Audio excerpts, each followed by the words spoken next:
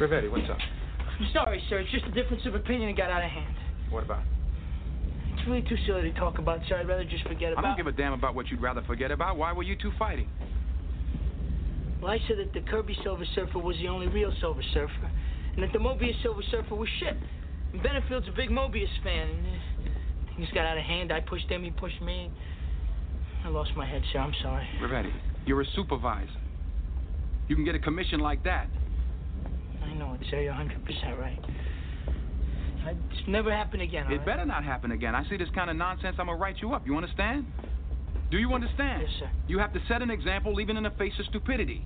Now, everybody that reads comic books knows that Kirby Silver Surfer is the only true Silver Surfer. Now, am I right or wrong?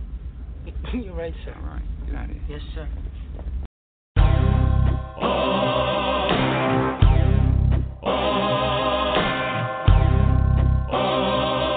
You're traveling to another radio show, a broadcast not only of sight and sound, but of mind, a journey into the wondrous land whose boundaries are that of the imagination. That's the on-air sign up ahead. Your next stop, Afro Nerd Radio, with your guides, D-Bert, Captain Kirk, and on Grindhouse Saturdays, the uncanny Daryl B. And introducing West Coast correspondent, Miss Claire Linnae. Mind expansion engaged.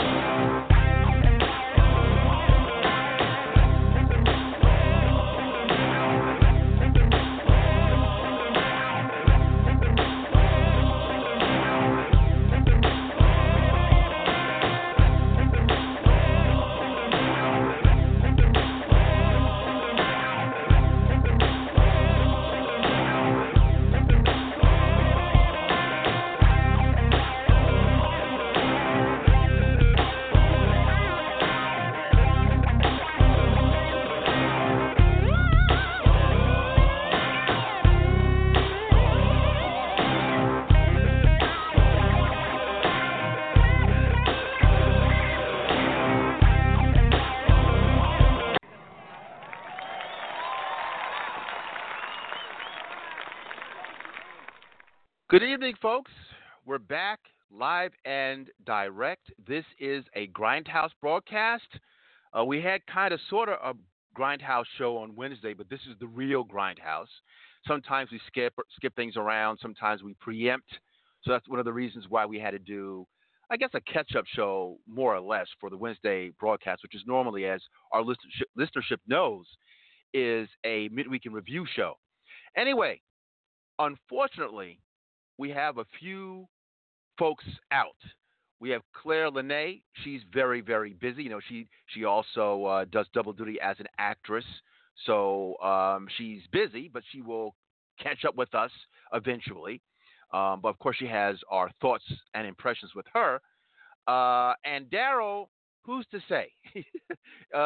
Listeners know that for a brief spell, Daryl, because of having an employment situation, because of work, essentially, he is on our Wednesday show.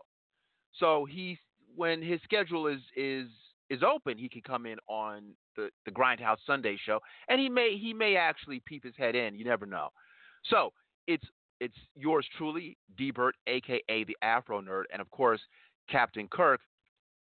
So we'll get through this. We are professionals, not a big deal. Folks, you know the drill as well. The call-in number is 646-915-9620. Again, 646-915-9620. Per usual, quite a few things to get into. So let's get to our herb alt, black rock and roll, psychedelic soul, black indie groove. I played this cut before. I really like it. Nicole Willis, still got a way to fail. Still got a way to fail. We'll be right back, folks. Let's groove.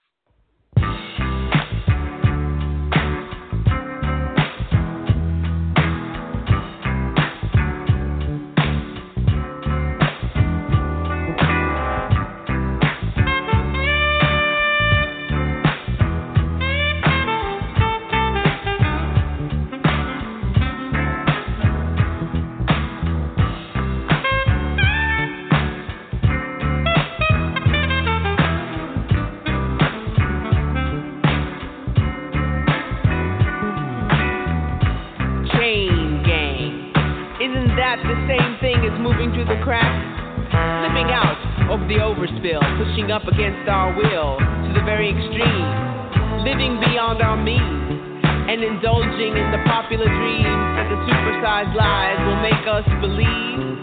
Cause we're all in this together, and the ones that fall down will grapple at the hems of those still standing. Avalanche of the man and woman buried beneath the frozen sea of pain. Who's to gain? Nobody gonna save you. Predator loans harassing you on the phone till your message box is full to the brim. How can we begin again? It's a strain to maintain this kind of life we're living. Eat not, what not, and not to be seen. Attacking the very being with starvation. Emulation of the mythical streams of consciousness.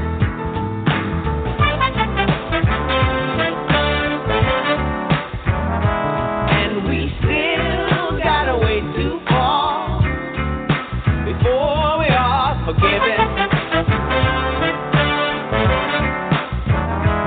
And we still got a way to fall before we are forgiven.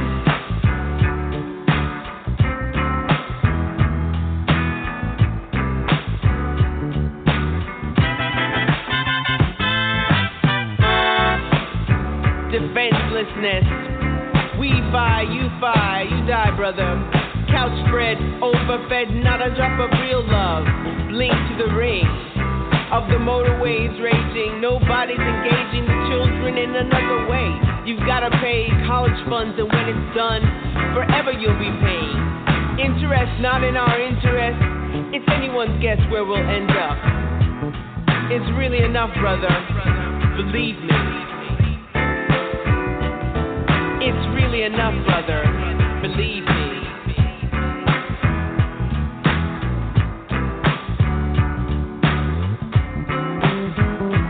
And we still got a way to fall before we are forgiven. And we still got a way to fall before we are forgiven.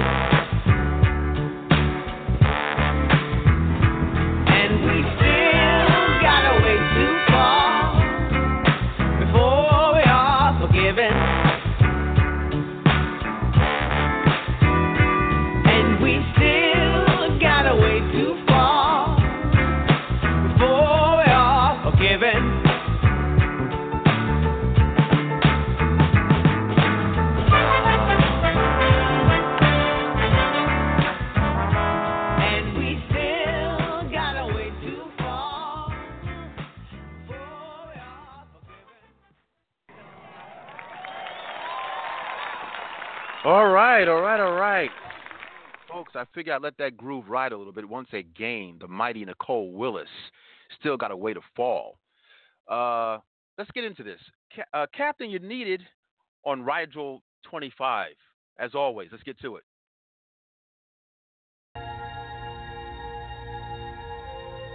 Space, the final frontier. These are the voyages of the Starship Enterprise. Its continuing mission to explore strange new worlds, to seek out new life and new civilizations, to boldly go where no one has gone before.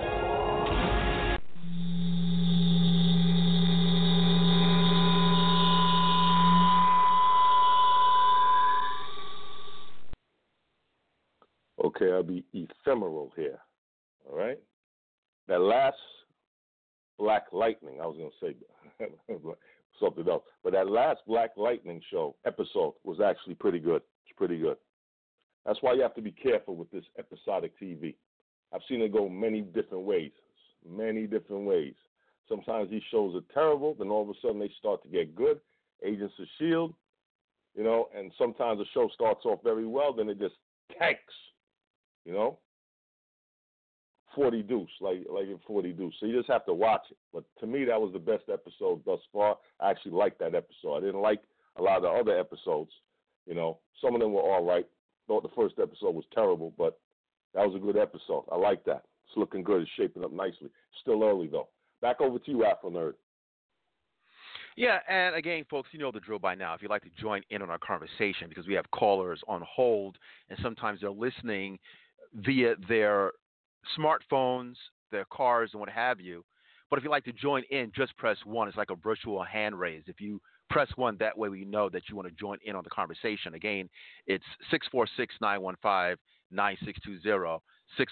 646-915-9620.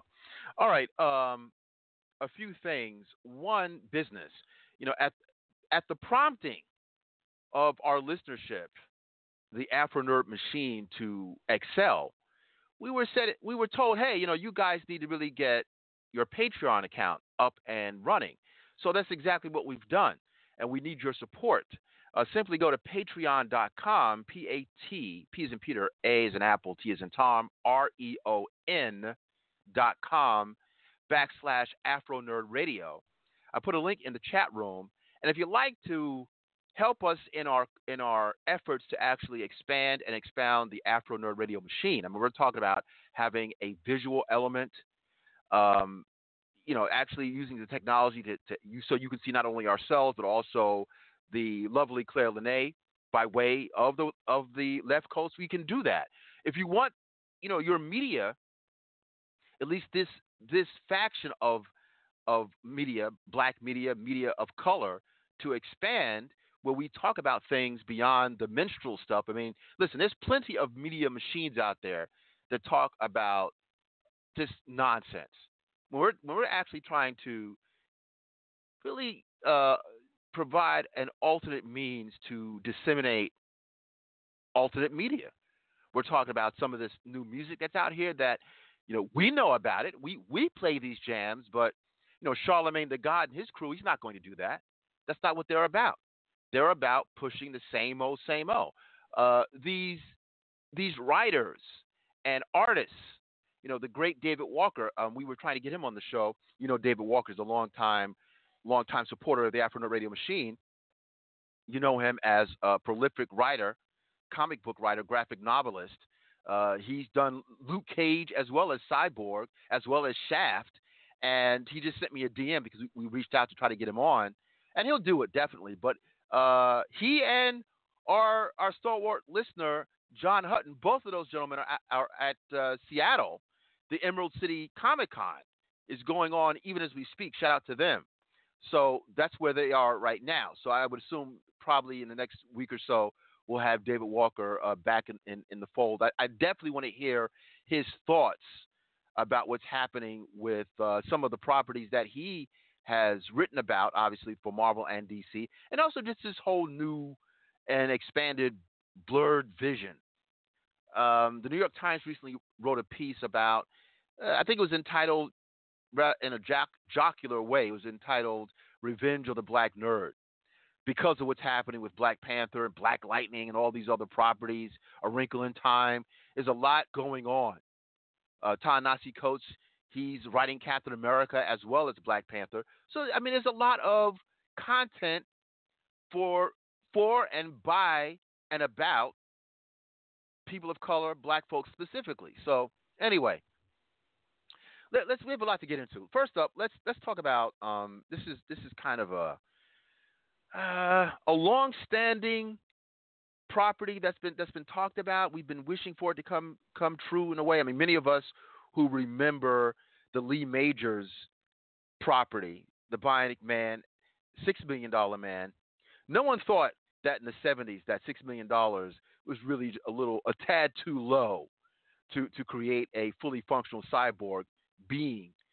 So they've upped the ante because of inflation, I suspect, to $6 billion man. So allegedly, the $6 billion man property is going to be helmed by, well, I don't know if Weinstein's still connected to it. One of the Weinsteins his name was connected to it, but Mark Wahlberg of Transformers fame, Marky Mark, he purportedly will be the $6 billion man. So I don't know what to think about that. It's slated for a 2019 summer release. I mean, listen, Hollywood will never give up the addiction.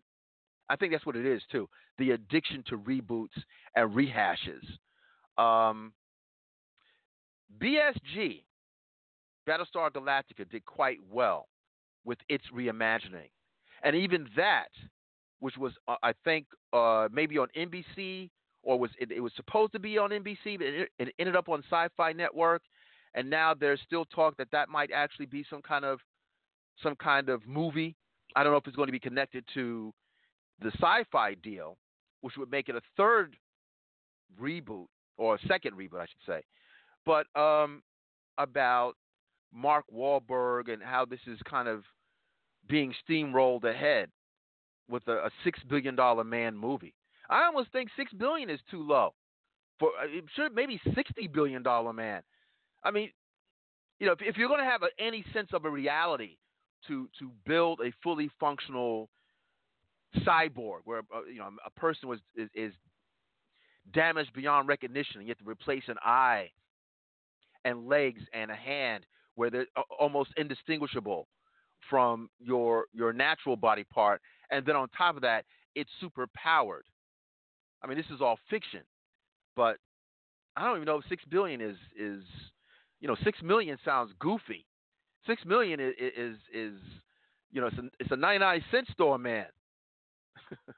But $6 billion. I mean, what are your thoughts about this whole premise? Marky Mark even doing it, how it's steamrolling into 2019. Well, we know Marky Mark was petitioning for this for a long time, so that helps somewhat. The actor really wants to do the role, but I don't like him for it. I really don't like him for it, though. At first glance, I'm like, nah, you're not really the guy for this. Someone like the individual from Transporter, that would have been good. What's his name? Jason, was it Statham or whatever? Stratham. Yeah, Jason Stratham. Right. Yes. Yes. I would have been more amped up for him if he was doing it. But Marky Mark, meh. I don't have anything against him. I just don't think he works for this. I just don't think he works for this. But hey, what do I know? Time will tell when it comes to that. Now, as far as Hollywood with their reboot, they look at it like this: it's a better educated guess. Because that's really what they're doing with these movies. It's an educated guess. That's the reality of it. And, from an educated guess standpoint, it was built in the newest sphere. A lot of people, they had a lot of views at the time. A lot of people grew up watching it. A lot of people also like to relive their childhood. So it brings back memories. I don't know how much the younger generation who did not watch this, who doesn't know anything about this, will really be interested in seeing this. So that's what they're doing with that. It's just an educated guess with their reboots and things of that nature. One thing I give Hollywood, and I'll say, when a movie comes out one time and then you come back with the sequel within 2 to 3 years, chances are the sequel does good within relative time. That they have that down pretty well. Everything else is just an educated guess. It should work. Maybe it should work. I don't know. We take the top-notch actress, or you can't call them that anymore, actor on that side, who is a woman, and we take the top-notch male, actor, and put them together, and then we do a reboot. It should work. But as we know, sometimes it doesn't work. That's what they're doing there. It comes out, I probably will go see it, though, because it was part of my childhood. And even before $6 Million Man, before I got that, I had something known as Atomic Man. See, I'm showing my age there with that. So I was very much into the mythos. Very much into the mythos. So I probably will go ahead and see it after that. Back over to you. Yeah, let me give a little bit more information about what's going on. Again, folks, you're listening to the Grindhouse podcast. Some of our team members are out, but they will be returning at some point. Our left coast correspondent, Claire Lene, she's just straight up busy. That happens. So she'll catch up at some point. Of course, Daryl B., he may or may not peep his head in for this broadcast, but now because of his own scheduling issues, he's more on the midweek in review side of the game. Anyway, if you'd like to join in, I see some numbers are present on our boards. If you'd like to join in on the discourse, we're talking about this specific reboot, but there are a number of reboots at play. But for obvious reasons, I mean, listen, this is a nerd slash blurred slash nerd of color podcast, and many of us remember fondly Lee Majors as the $6 Million Man, and if you'd like to join in to discuss, feel free. 646-915-9620. Again, 646-915-9620.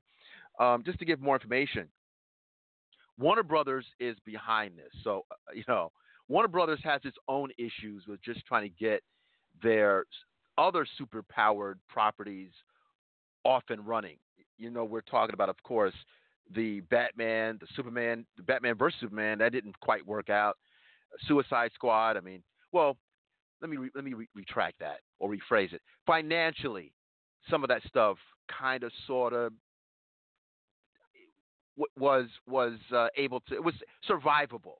They're not doing Black Panther numbers. I think Black Panther is approaching 900 million even as we speak, and the Justice League folks would have wished to get numbers at least similarly or north of that. So, anyway, Warner Brothers is pushing this. They're looking at May 31st, 2019. May 31st, May is around the time that Marvel puts out their stuff. I think that might be around the time that Captain Marvel comes out. Anyway, we have that. As I said, Mark Wahlberg is playing the character. I don't know if Weinstein's still connected to it. Bob Weinstein's name, he's the brother of Harvey Weinstein. They co-founded the Weinstein Company. So you may not want that name attached to this new project. And, I'm hesitant to say if Wahlberg is or is not a good fit for this role because, he does have name recognition, obviously. He's had a number of hits under his belt, and also simply, we've made these predictions before and we failed as to who we thought wasn't going to be a good fit for a particular film, and then they end up knocking it out the box. The only issue is that we are dealing with a certain kind of audience.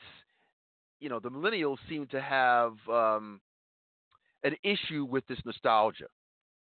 For folks, let's say 35 plus, who can remember some of these things, they're not going to have a problem with it. Ready Player One is all about nostalgia, and that looks like it might be there might be a trajectory for that film to do well. Spielberg's Ready Player One. I mean, I'm looking forward to it, but you still hear folks that could care less. They kind of have antagonism towards this kind of stuff, unless it's good. See, that's the irony. Battlestar Galactica was a 70s property, but it was radically improved, radically different than the Lorne Green property from the 70s.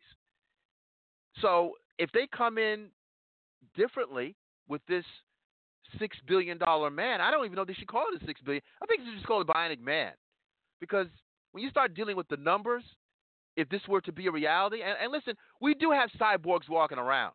Let me be more specific. We are already seeing that there's been advancements with we may.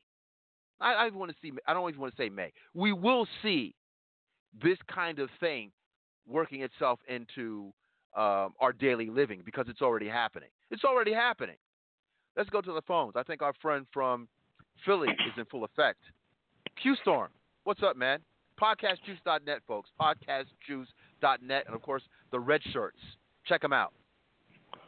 Well, I heard you talking about. I just dialed in. I heard you talking about $6 billion man, and it just reminded me of Daryl and I. We were on it at Twitter talking about Star Trek, and Star Trek is a beloved property of mine.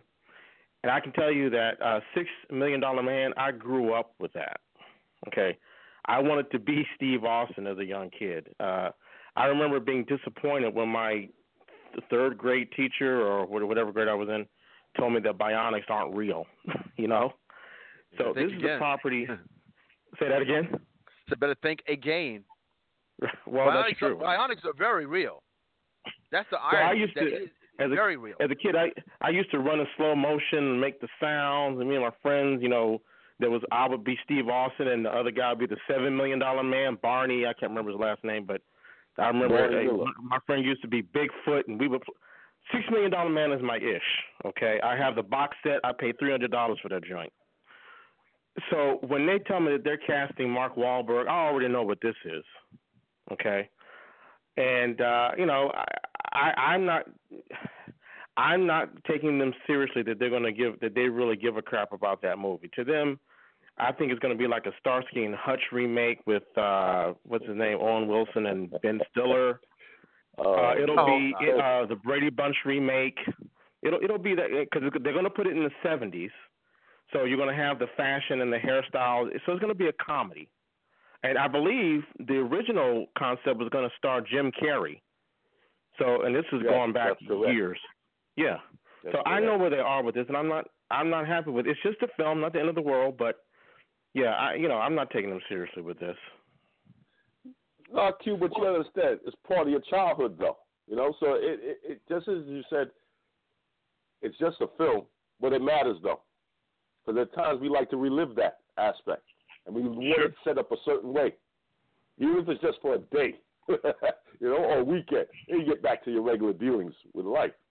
So yeah, it's just a film, but it does matter to a certain extent. Back to you, Afternoon. Well, something else. The irony is that there was a Bionic Woman series. I'm pretty sure, for the for those with intrepid minds, they could actually find this thing on the cyberwebs.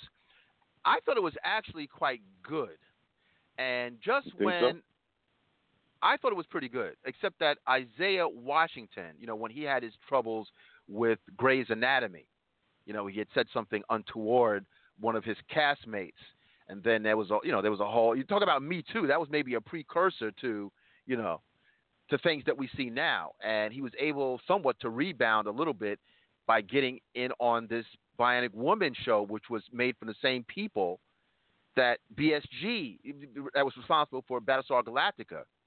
So I was into it because it was done as serious sci-fi, but it didn't. It was on Channel 4, number one. It was NBC because NBC and Sci-Fi are they're under the parent company of NBC Universal, if I remember correctly, and some of this stuff just doesn't pan out well for NBC. I mean, we see now that some of this pop culture stuff is better off on the CW, better off on Sci-Fi, better off on Fox to a lesser degree.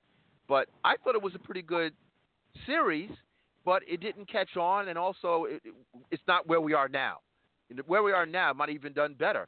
So hopefully the $6 Billion Man, that they will treat it seriously. I remember just what Q was saying, that Jim Carrey was attached to it. There was talk of it being a comedy, and I was groaning. I said, okay, come on. Go ahead, Q. Well, I didn't mean to interrupt. I was just going to say, I don't know if any of you guys, I'm really going to pull out my geek card now. I don't know if any of you guys remember, but in the early 90s, I want to say circa 92, 93, there was a show starring CeeLo Ward.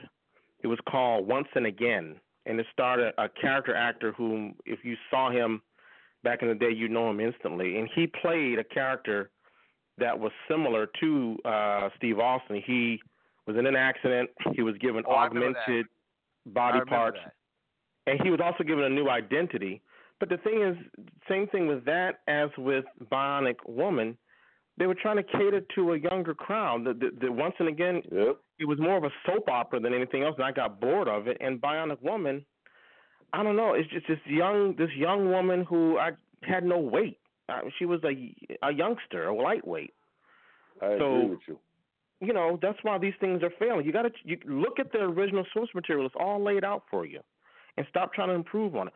I didn't like Bionic Woman because her bionics were some kind of nanites or something like that. It wasn't electronic, or it wasn't electronic parts. It was some sort of gel nanites. I didn't buy it. So Stop trying to improve on something that's already a success. Well, because the reason why they went that route, if you watch all of those, Bionic Man, Bionic Woman, when they dealt with Bigfoot, and then when you had Sandra Bullock come in and do those episodes, that was God, those are so terrible. Yeah, but that was the natural progression of the power source from the original Bionics over to that. That's why they went that route, So they're trying to stay with the source. If it's straight Bionic, is actually going back, You gotta look at that Sandra Bullock episode. The sound effects, I didn't even like with any of that. Didn't he have a son that could shoot a laser out of his eye? Yep. That's the natural progression. Sometimes you should go back. You should go back. Yeah, with that show, you have to, even the sound effects that they had on that show, which Steve, when Lee Majors talks about, was actually, we were just trying to figure it out as it went along. That worked out, and it made it look very powerful. Slowing it down made it look more powerful. Because as he says, Mr. Lee Majors, that when they first sped it up, it looked like Keystone Cops. And we said, okay, we can't do it this way. It's going to look too corny. Let's slow it down. They said it became more powerful. Then we played around with sound effects. And even the music that they had, you hear when he jumps down from something, and then doom, doom, doom, doom, doom, doom, doom, doom, doom, doom. All of that, it added to the power. So when you get to the Sandra Bullock. Go ahead, Cap. All of that there. Yeah, all of that there. When you got to the Sandra Bullock, even though they improved the power source, they didn't have any of that. So you're like, what the hell is going on, man? This is just like a soap opera. This is foolishness. Yeah. And other thing is, and Afro Nerd, I expect you to back me up on this because we talked about this on Twitter.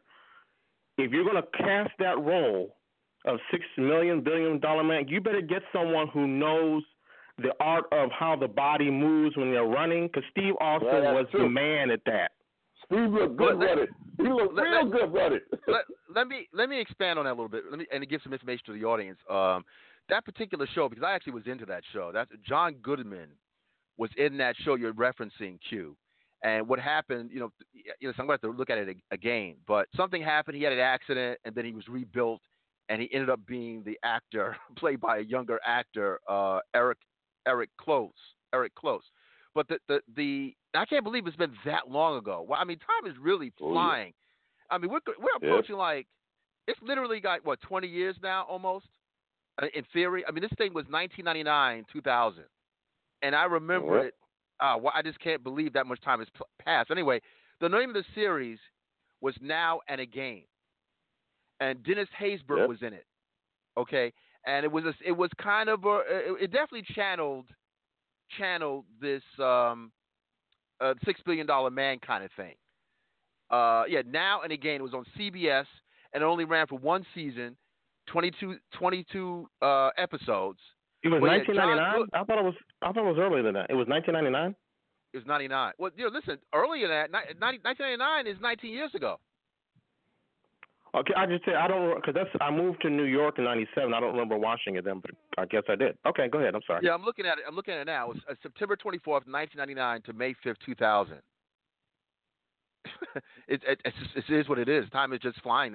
Time is just flying. Somebody born in 1999 is in college. Anyway, so when you were talking about the running, there's probably two great cinematic runners. One is Wesley Snipes when he was running on that train on U.S. Marshals, and they said that wasn't him though. Listen, I was so taken over by that running sequence that I even looked at it, and maybe it wasn't him. Maybe it was movie magic, but it looked like him. It was. That's what they say. I don't know, but that's what they say. Listen, Wesley is in shape. At least back then. But it looks good. It looks good though. Listen, it looked the way it was supposed to look, but the way he ran, and the way that Lee Majors ran, and even he talked about how he had to practice that run. Like there was some thought, because the way he ran with conviction. I mean, that running sequence, I mean, that guy looked like, as I said on the street, black folks don't run, they book. He was booking. Okay, all right. That's like I'll be straight up to the audience. There's just certain things that black folks are about, and running is it. Like the how you run is very important, and that's one of the things that screwed me up with when I saw Ezra Miller running toward the end of Justice League. He ran like he had a conniption. I mean, the Flash has got to run like Steve Austin. I'm sorry. I mean, there's just certain things that are just bespeak of failure. But the way that Steve Austin ran was classic, man. Nobody ran like I didn't want to say for a white man. That man ran like he was a runaway slave. Can I just say, there were I didn't know I had I didn't know I had a couple $6 Million Man fans here, so I just wanted to say there were a few episodes where Steve Austin teamed up with Jamie Summers, and Lindsay Wagner, the actress, said she was nervous as hell doing those scenes where they were running together because she could not mimic, what's the word I'm looking for, implement or execute on the same level as Lee Majors. So she really hated running alongside him because she knew she couldn't keep up with him. Look, we're going to go into something else because we could do a whole show on the $6 Million Man. But I mean, you think about the merchandising. I mean, see, when you think about where we are today as far as pop culture, all that stuff, it's a mountain of things, a mountain of pop culture going back 50 years. When we think about, we give a lot of credit to Star Wars when it comes down to movie merchandising, but it really, really is a progression. When you think of the Planet of the Apes series, the Planet of the Apes franchise had a lot to do with where we are today, and obviously the dolls with the bionic eye and all that kind of stuff that you probably can't even afford right now. Maskatron, baby, Maskatron. Yes, I mean, this stuff. See, now we're in kind of the as they would tell us, and I'm not going to really discredit it, but we are in a renaissance. You could say it's a blurred renaissance, because that's at play also. But the Black G.I. Joe, all that stuff. You think about how expensive it was before.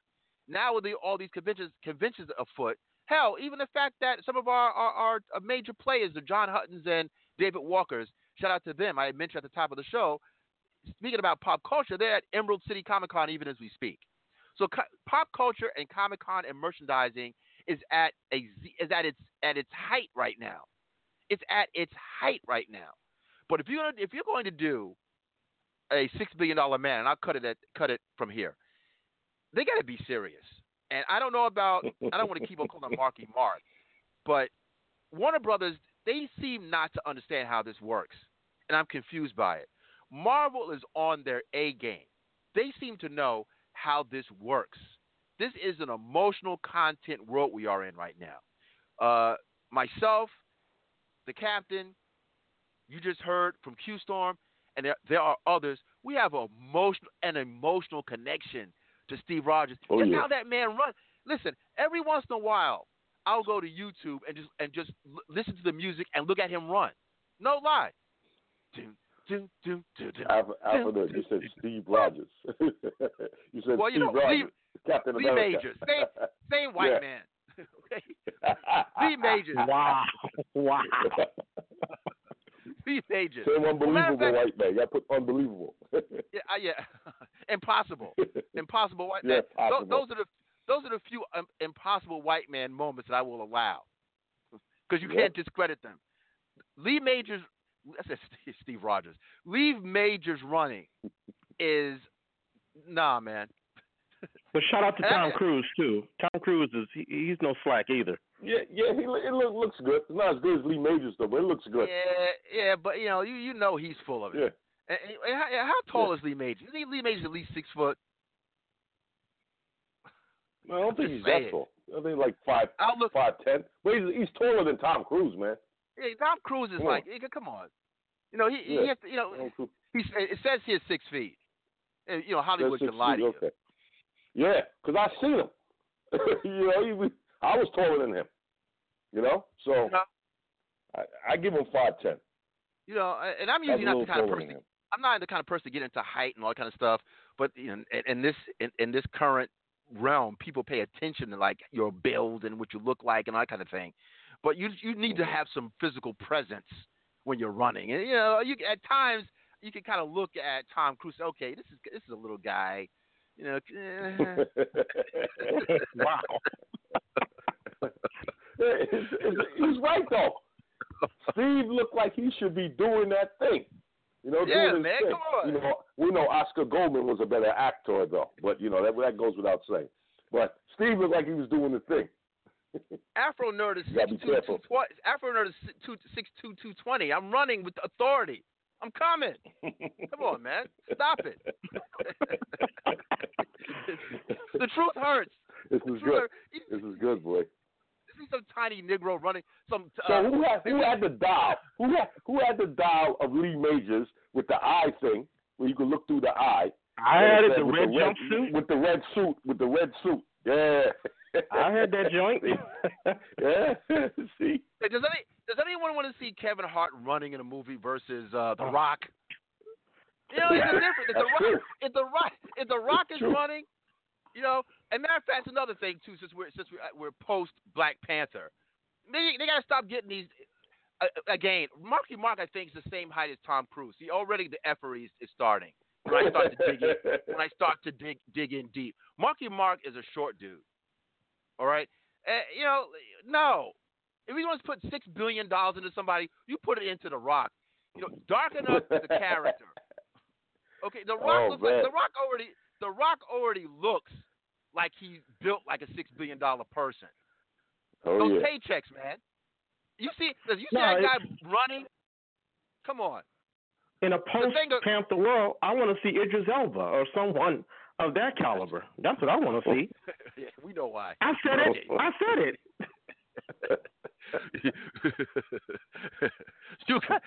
I should stop calling you Q and start calling you Hugh. Listen, if I'm a white suit in Hollywood and I see Black Panther about to touch the needle going into the $900 million mark, I'm calling people in Compton, Camden, South Philly. Oh, okay. If you can act, get your ass over here. Here we go. Okay, I would leave Compton alone. Here we go. You better go to Liberty City too. You better go to Prince George's. You better go to Prince George's where they got middle class Negroes. I would stay away from Compton. Anyway, you know what I'm saying, though. Yeah, but you gotta be careful. Anyway, let's oh man, please. Speaking of another '70s property, and there's actually a Richard Pryor connection to this thing, jokingly, but not so jokingly. Maybe he was ever pressing it. Logan's Run there as well. Now, some of these have been in development hell for years. Now, Logan's Run was interesting because well, first of all, if you look back at Logan's Run, I think Logan's Run came out around '76. The things that you could get away with back then, you know, a lot of sexuality, a lot of sexiness, you know, women wearing, you know, just I mean, I forgot the actress's name, but I just saw a picture of her. Again, this is like 40 years ago. But, you know, this very revealing outfits, because that was, again, another dystopic future where you're not allowed to live beyond 30. We're almost there now. That's what the funny thing about science fiction is. Science fiction is more about science fact. But yes, if you once you were approaching 30, you were retired. And I'm not talking about giving a severance package. You were done for. So Michael York, if I remember correctly, was I guess he was Logan, if I remember correctly. And the great Roscoe Lee Brown was a android, a robot in this thing. And I think I've said this before, many have likened his role as kind of a nefarious robot in Logan's Run as being instrumental in Darth Vader and James Earl Jones connection. So, you know, this science fiction stuff has a lot of tentacles, a lot of connections. but to the listening audience who may not know or remember Logan's Run, again, a dystopic society, and if I remember correctly, I think this society, the citizens had this thing that was in their palms, like this jewel that was grafted in their palms, and the palm was red. But as time goes on, if that jewel in your palm that was embedded in your palm turned white, that was time for you to go. They would basically have some kind of ceremony, and the ceremony was just a mask to get rid of you. They just did not allow for you to turn 30. And Logan, the character Logan by Michael York, was kind of like this enforcer, like a police force, and the police force also was subject to this rule. So at some point, he decided to run, hence Logan's Run. He and a female compatriot, and I think both of them were basically closing in on 30, and they were able to get outside of this protected society. And toward the end, almost like Planet of the Apes, they discover what looks to be like the ruins of the White House. And they see an elderly person for the first time. They encounter this elderly dude, and he had white hair. I mean, he was older. And they looked at him. They never saw an older person before. And he looked at him in wonderment. So, I mean, I always had some fondness for this film. But again, this is that was the order. best episode. The episode you talk about. Well, that was a movie. Well, go ahead. Yeah, well, that was the best one. Well, let me rephrase that. It was a movie that was a series at some point. Also, it was a short-lived series, a Logan series, if I'm not mistaken. Just like there was a short-lived Planet of the Apes TV series also. So how they would interpret that for 2019, 2020, I'm intrigued. But you can't take this source material lightly. If you're going to, update it, improve it, you got to have a script doctor, something. I don't want this stuff.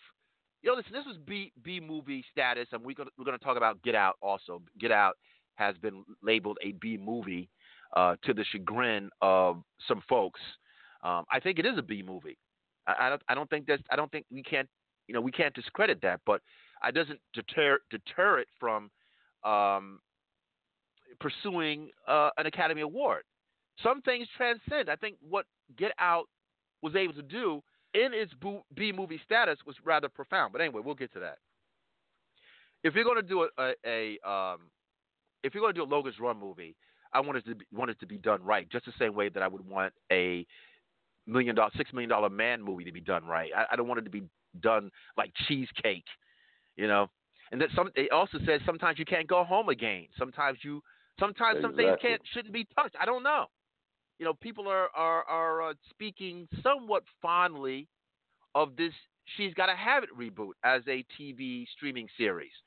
I love She's Gotta Have It. I was a big Spike Lee supporter, especially during his heyday. Maybe it looks like he's making a turnaround. That happens also. Sometimes people are able to kind of reinvent themselves. But if you're going to update something, man, you got to be very careful. You just can't do schlock and kind of throw it up against the wall and think that it's going to work just because it's got that name. At least let it be good. What are your thoughts about a Logan's Run? I give you a prime example. All right, Total Recall, the one with Arnold Schwarzenegger, and then when they redid it, that was the same movie. It was just the technology was up a bit better, but the first one was better. The one with Arnold Schwarzenegger, I said, they don't have Arnold, so it doesn't work as well. It really didn't work. But you got all the updated technology, at least the way it looked, the way it was presented on screen. That part of it was all updated pretty much, And that's one that I saw it. I said, it should have just left that alone, man. There's a cash grab and everything else, I don't know about that. All right, when you see, what was it, Judge Dredd, right? That's with Sylvester Stallone, one of them. Sylvester Stallone, and then And also your boy, Wesley Snipes. The update was to me, was better. Well, that's Demolition Man. Better than that. You're confusing. You that know? was Demolition Man was with Wesley Snipes. Right. Judge Dredd. Both had some. That was with Rob Schneider. Rob Schneider was in that. Right. Well, actually, Judge Dredd with Stallone actually wasn't that bad to me.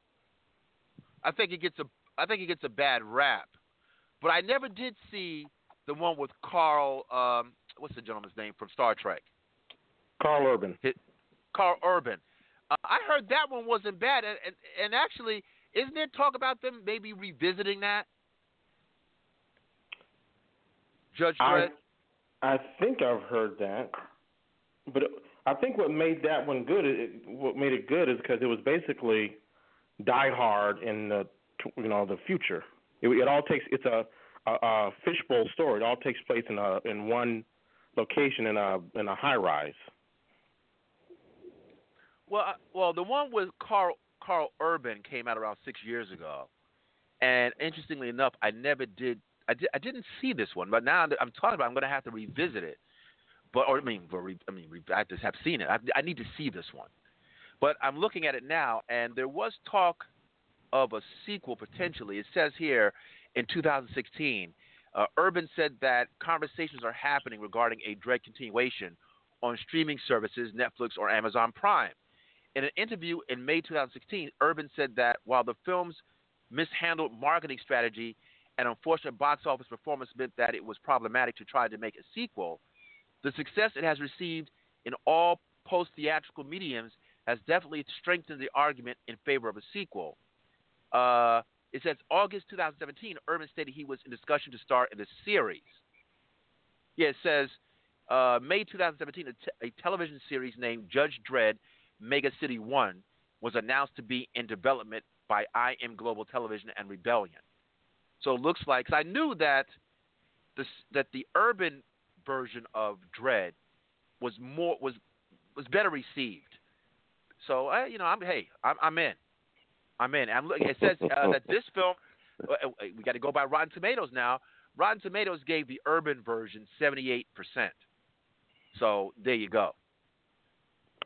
And the only reason I think people didn't like the Stallone Judge Dredd, I saw it, but I didn't know the character that well. I was familiar with it, but the main complaint is that he takes his mask off and his helmet off. And people that are Judge Dredd fans, it's a British property if I'm not mistaken, they were like, he would never take off his helmet, take that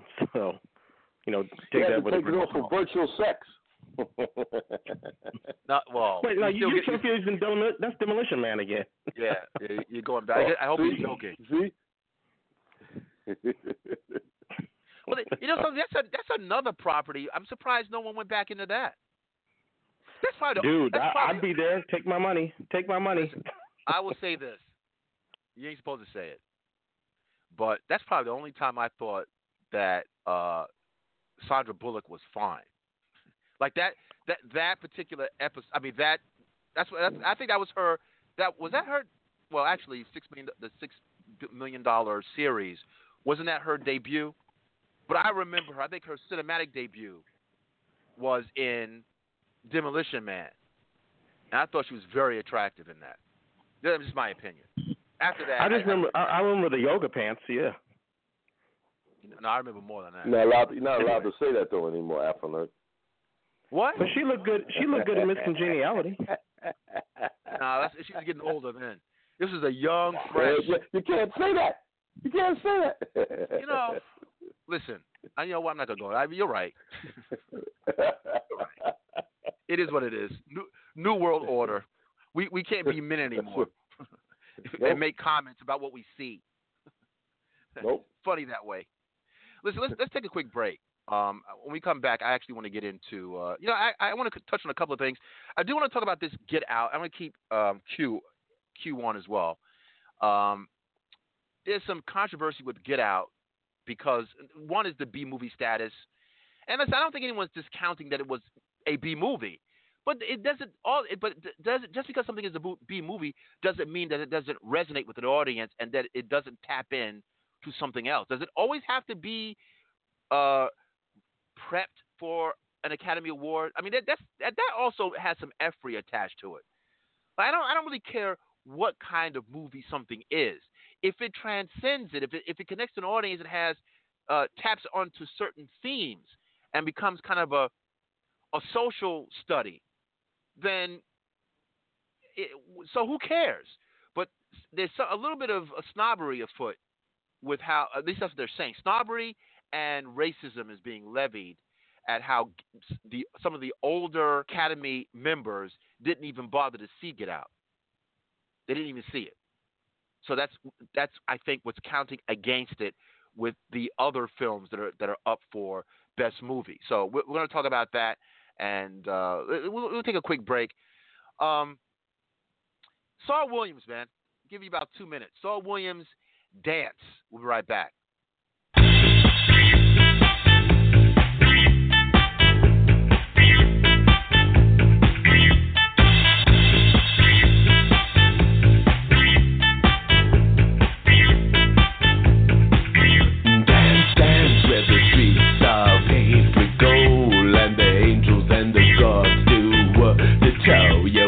Catch a little glimpse of how the truth unfolds. You just dance, dance, dance, tick, tick, explode. Hey, hey, everybody come and dance with me. You leave your fears at the door, car from the tray. They say the apple never fall far from repeat. So shut the door, search your floor, crush, crush the seeds. Oh, oh, you wanna live, you wanna jump and fly. You wanna crack that whip, you wanna get inside. Oh, oh, come on, let me take you for a ride. Oh, you wanna kiss, you wanna get into what the preachers and the teacher told you not to do.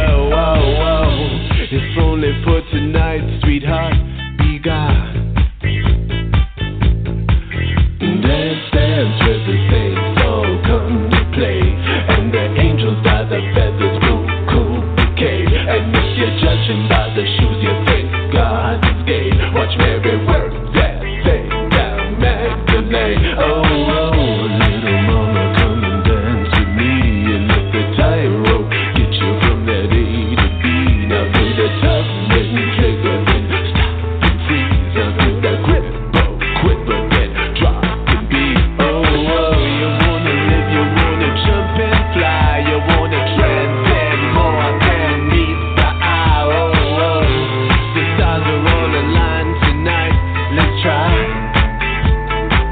Oh, oh, oh, oh, you wanna kiss, you wanna get into what the preacher and the teacher told you not to do.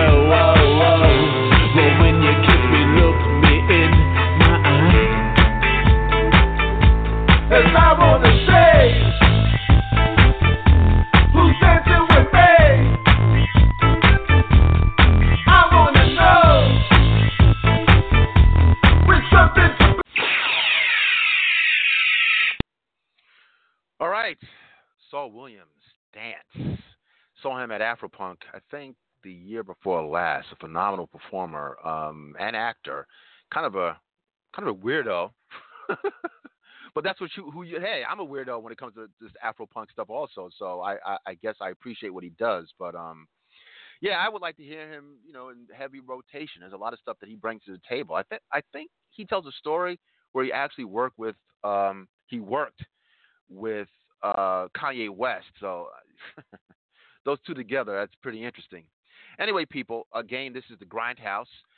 Some of our team members are personas not non grata, but they will be returning. Claire Lene, of course, it's just simply her schedule, man. People have stuff to do. She'll be back in the fold. And Daryl, we see and hear him mostly on Wednesdays, at least for the duration, on our midweek in review edition of the show. Anyway, I have the mighty Q Storm of podcastjuice.net, and of course the Red Shirts and our own Captain Kirk. For the break, we're getting into Get Out. Now, Get Out, we know Jordan Peele's tour de force, and to be honest with you, my real first encounter with the importance, and this may be debatable, but the importance of Rotten Tomatoes really rests with Get Out's performance. based on the trailer at the time, I really wasn't sure what to expect from Get Out. I just know Key and Peele. I know him more for his comedic abilities. I had no idea that Get Out was going to be what it ended up being, but that's just a testament that this thing has transcended on a lot of levels. I myself had discounted Get Out, but then when I saw the rating, when it had like a 90, like 100% or something very high, automatically I said, okay, I got to take this seriously. So at some point I found out that it was a little bit beyond just a typical B movie. Listen, there's some themes, Stepford Wives. There's some stuff going on there. Maybe you could say it could even step into something like a Twilight Zone episode. It could definitely channel. I mean, hell, that's the reason why he got the gig. Speaking of Twilight Zone, purportedly, Peele has got a deal with the CBS All Access streaming service to do his redux of the legendary Twilight Zone series. So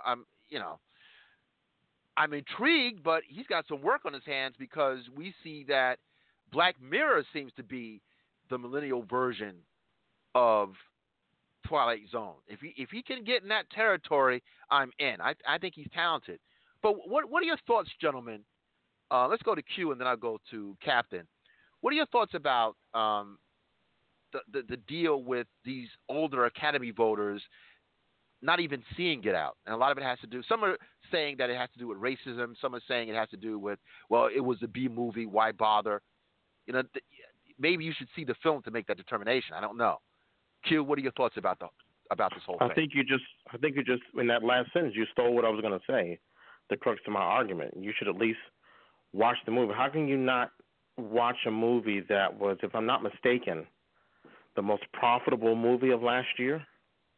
Yeah, it might be. With tons of buzz, how could you not watch that movie? And, I figured that this may be a little bit of a reach, but I figured that once an action fantasy film like Return of the King could win an Oscar, I figured that, everything was going to be on the table at this point. And I said in the Twitter that I thought, given the success of Moonlight, that we had gotten past all of this, I'm going to say prejudice, in terms of no matter what genre of film we're talking about.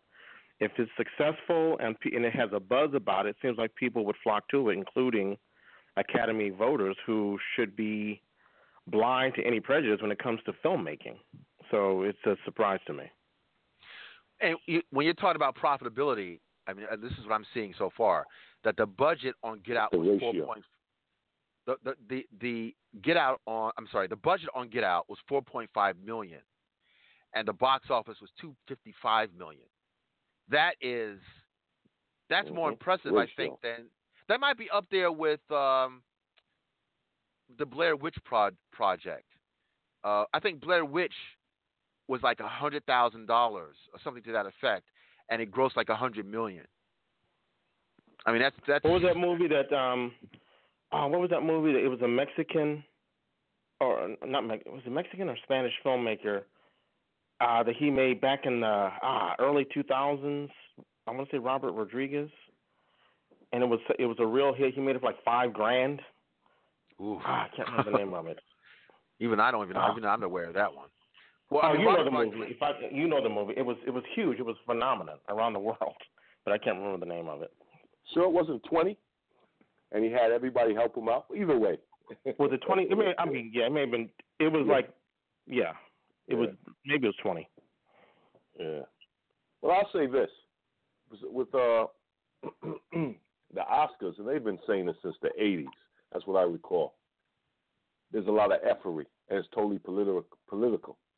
You have to align yourself the right way in order to get awards from them. Sometimes they miss you, then they just give you a makeup award later on. So it's not a meritocracy, and they're real bad with that. That's the game that they play. And from time to time, maybe due to the fact that social media that we have going on now, they're getting caught more.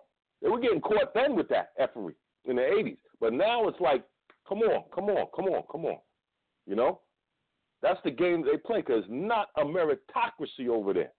It's not a meritocracy. You know, this is just a game that they play. That's why you got to be careful with these award shows. To what Q was talking about, as far as Robert Rodriguez, maybe this is what he's referencing. In '92, Rodriguez did a film called El Mariachi. El Mariachi. I knew it before you even said it. Yeah, he did. It was cost around $7,000, and it grossed $2 million.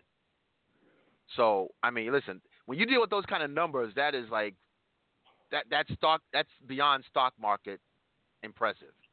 I mean, 7,000 is like, that's a couple of steps above filming with your smartphone. And I think folks are doing that, by the way.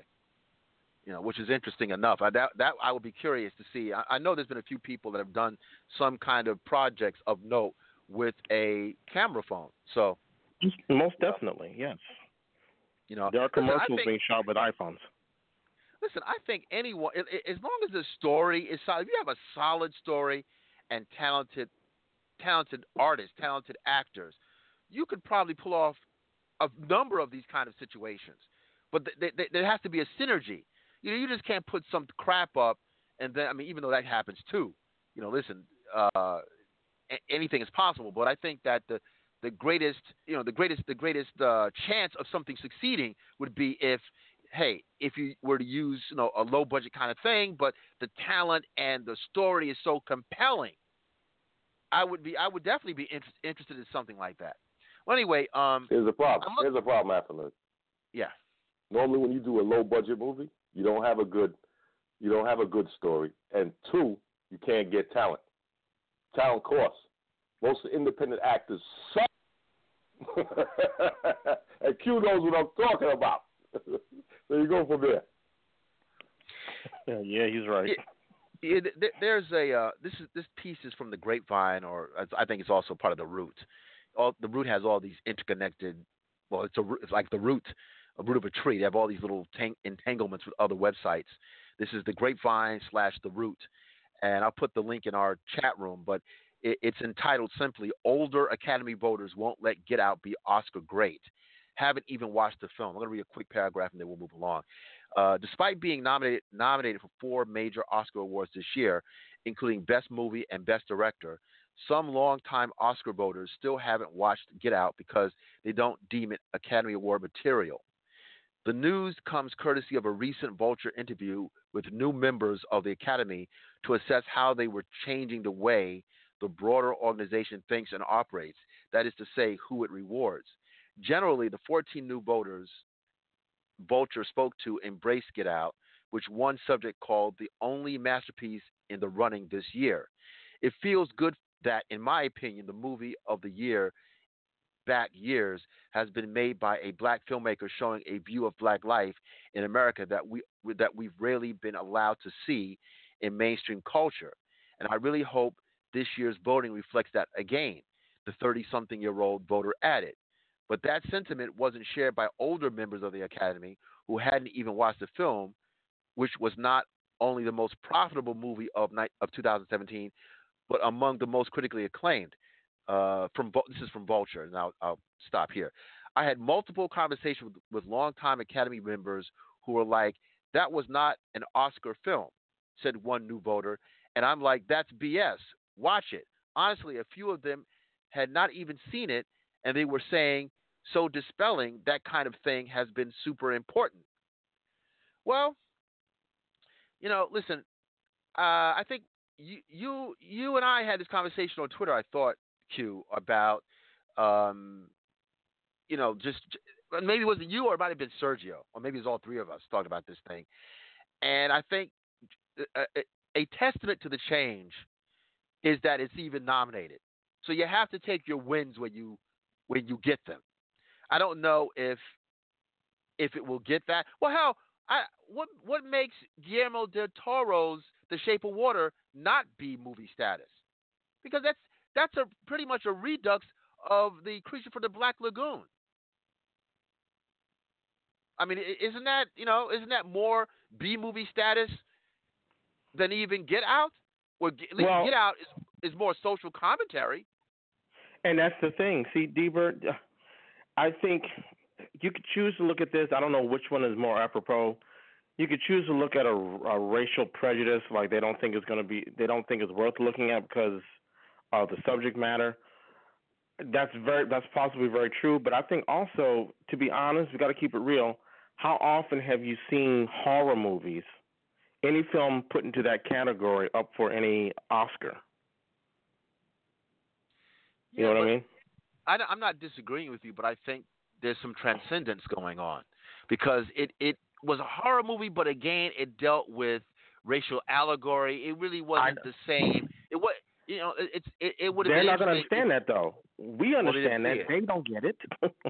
But at the same token, I just said that The Shape of Water is essentially a reboot or redux of The Creature from the Black Lagoon. It doesn't get any more. It doesn't get any more B movie than that. But it wasn't posited that way. It wasn't marketed that way as a horror film.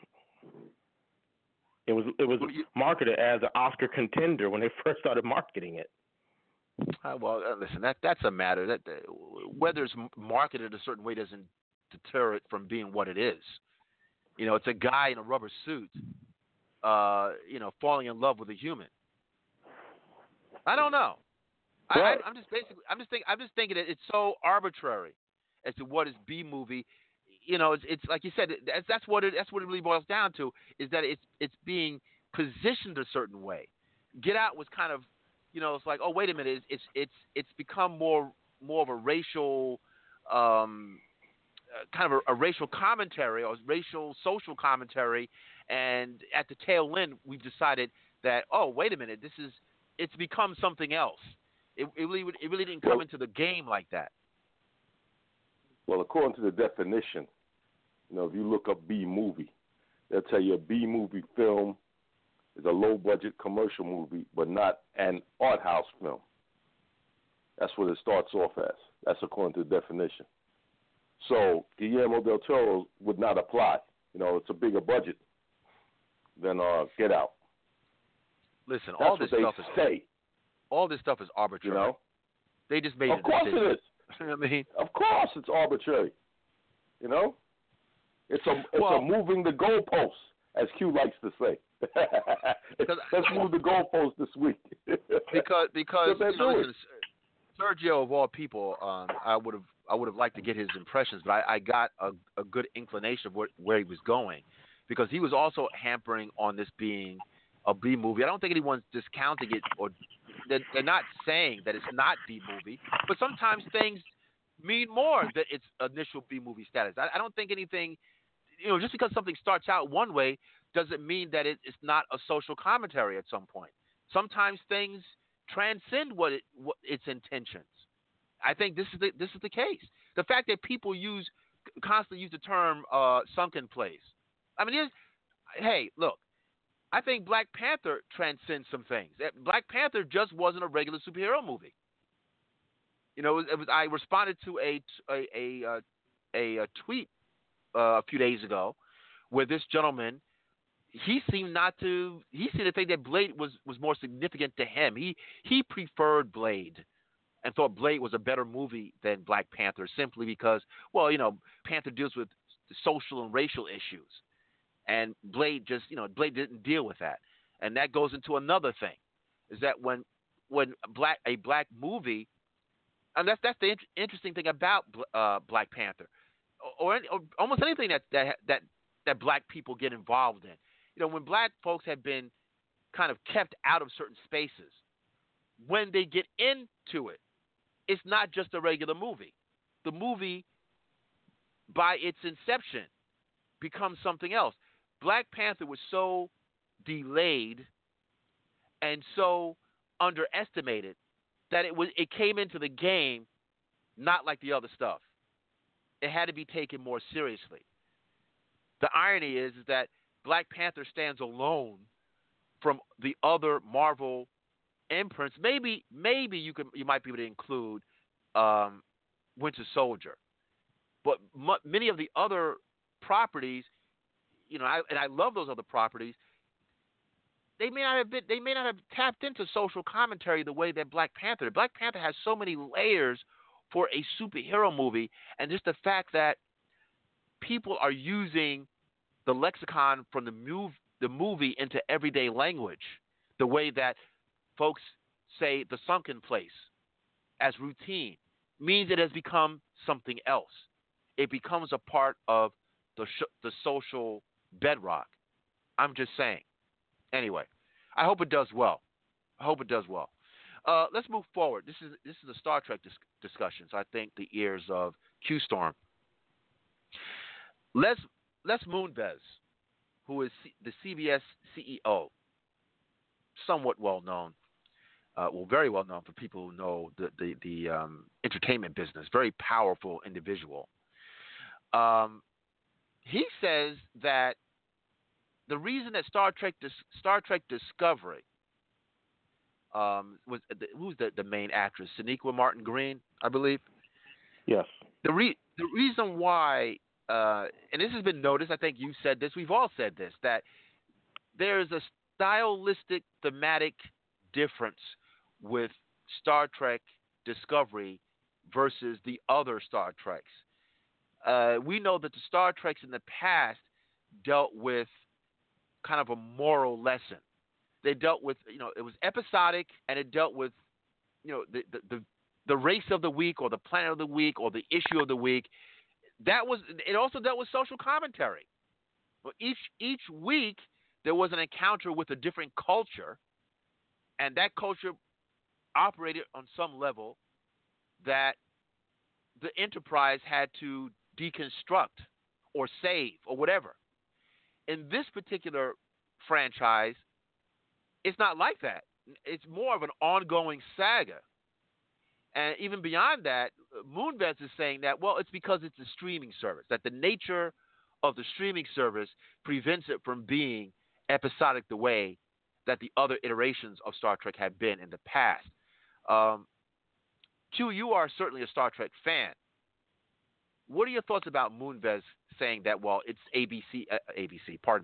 CBS All Access. It's the framework that causes it to be this way versus the other Star Treks in the past. Do you buy that? No. No, listen, I'm not working at Les Moonves' level. That's not to say that I couldn't, because I don't know that any of these guys in Hollywood know what the hell they're doing. We've talked about that all the time. But I can't make heads or tails of that because DS9, one of the reasons that DS9 is a fan favorite, a lot of Trekkies will tell you they like DS9 the best. I don't personally. I enjoy it, but that's not my favorite. They say it's their favorite because it's the most layered, most full of depth iteration of Star Trek there is. And as I'm watching it on Netflix, I see that there are stories being woven throughout whole seasons in DS9. And that was a network show. I'm sorry, well, it may have been syndicated, but in any case, it was a weekly show. You couldn't, it was a weekly show. It was on the network, on networks. So I don't know I can't make sense of that because it's been done in the past, like I'm saying with DS9, and I don't know why. To me, the only reason it's on CBS All Access is because they want to launch that platform with a series that they know people are devoted to. That's all it comes down to for me. No. So if there's something else going on, I'm not aware of what it could be. Yeah, IO9. I just put the link to the article. Listen, the reason why I don't understand where he's coming from is because the way that CBS All Access operates, it doesn't operate like Netflix. Like Netflix puts out the series as a package deal. It's like, boom, it's done. Look at it however you want to look at it. It's like a dish, like a a la carte kind of dish, where they put the 10 or 13 episodes out there, and you can look at these episodes however you want to look at them. And the fact that you have Black Mirror on there, which has a number of distinct, different episodes that many of them have no relation with each other. They're just literally, it's like Twilight Zone, but on Netflix. Well, actually, it was UK television, and then they brought it to Netflix. But CBS All Access does not allow you to look at the entirety, at least not while it's being broadcast. I had assumed that, okay, as an example, if Star Trek Discovery were to have been on Netflix, it would have just been 13, or I think 16 episodes straight up of that season would have been up and running like 8 o'clock in the afternoon, or I'm sorry, 8 o'clock in the morning, or whatever. They would just put it out there, and that's it. With CBS All Access, you have to wait till 8 or 9 o'clock at night to see each individual episode, just the way you would see it if it was on CBS's regular broadcasting network. I believe it was 8:30. You're correct. I believe that. I believe right. That's the case. So what is he talking about? It's not even operating like a conventional streaming service. Amazon works the same way. Amazon essentially has it where you can look at this stuff. I don't think that the streaming has anything to do with it. Well, the only thing I could say in their defense, and it still doesn't, I can poke holes through it, is that, and we talked about this, shameless plug, on the last episode of Red Shirts you can find on iTunes, is that the amount of production that goes into each episode, it makes it's extremely complex. Cap knows what I'm talking about. The shows are so CGI heavy, and I had a complaint that you can get rid of half that CGI and save your budget and give me more episodes than 16 or however many it was. But the thing is, I just that's the only thing I could say, that maybe they were producing the shows as they were going, like traditional network TV does. But I'm not sure about that, man. You're right. It doesn't make any sense to me. That's the only reason I can come up with it. They were doing the shows and placing the shows on the platform as they were being completed. But I can't really stick to that. I don't know if that's true or not.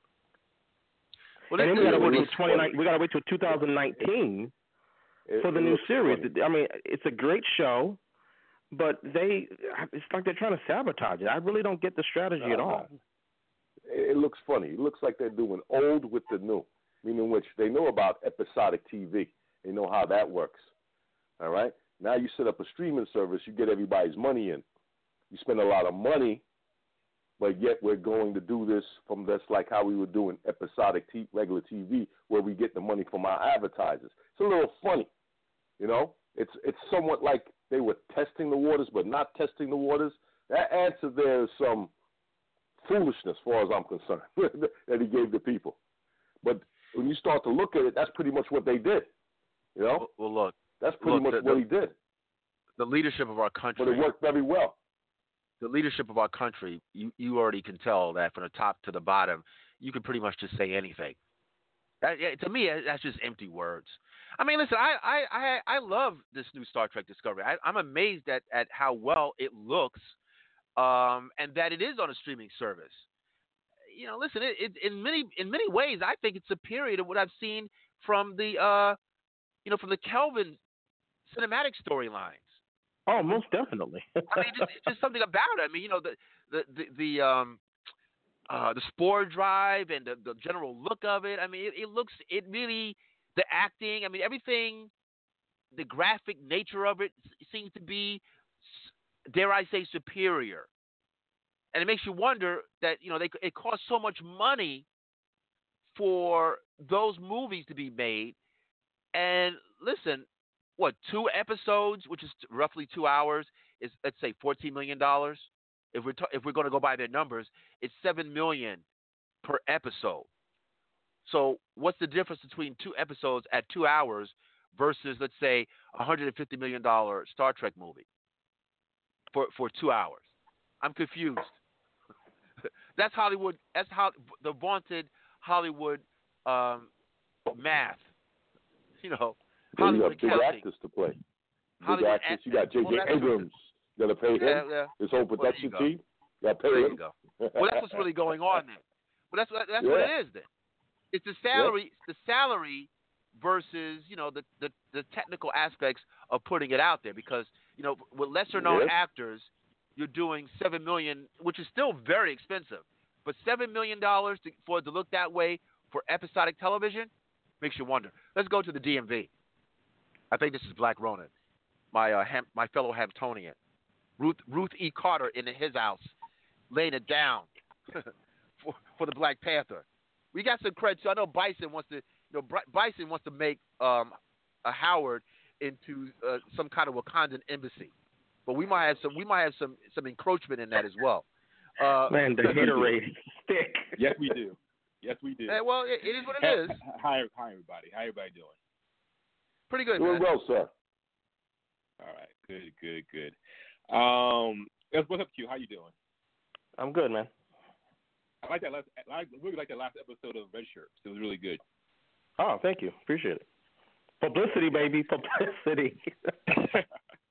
I be sharing. Believe me, I be sharing the show out, man. I mean, you guys do a really good job. I really appreciate it. So, and going over Star Trek Discovery and everything, and even when you went over some of the other shows and other stuff too, was really great. Oh, thank you very much. No problem, man. Just real quick. This I read through this article. It sounds like BS to me. I think that the captain's on point. It sounds like that Pentagon budgeting. Yeah, they like to do whatever it is.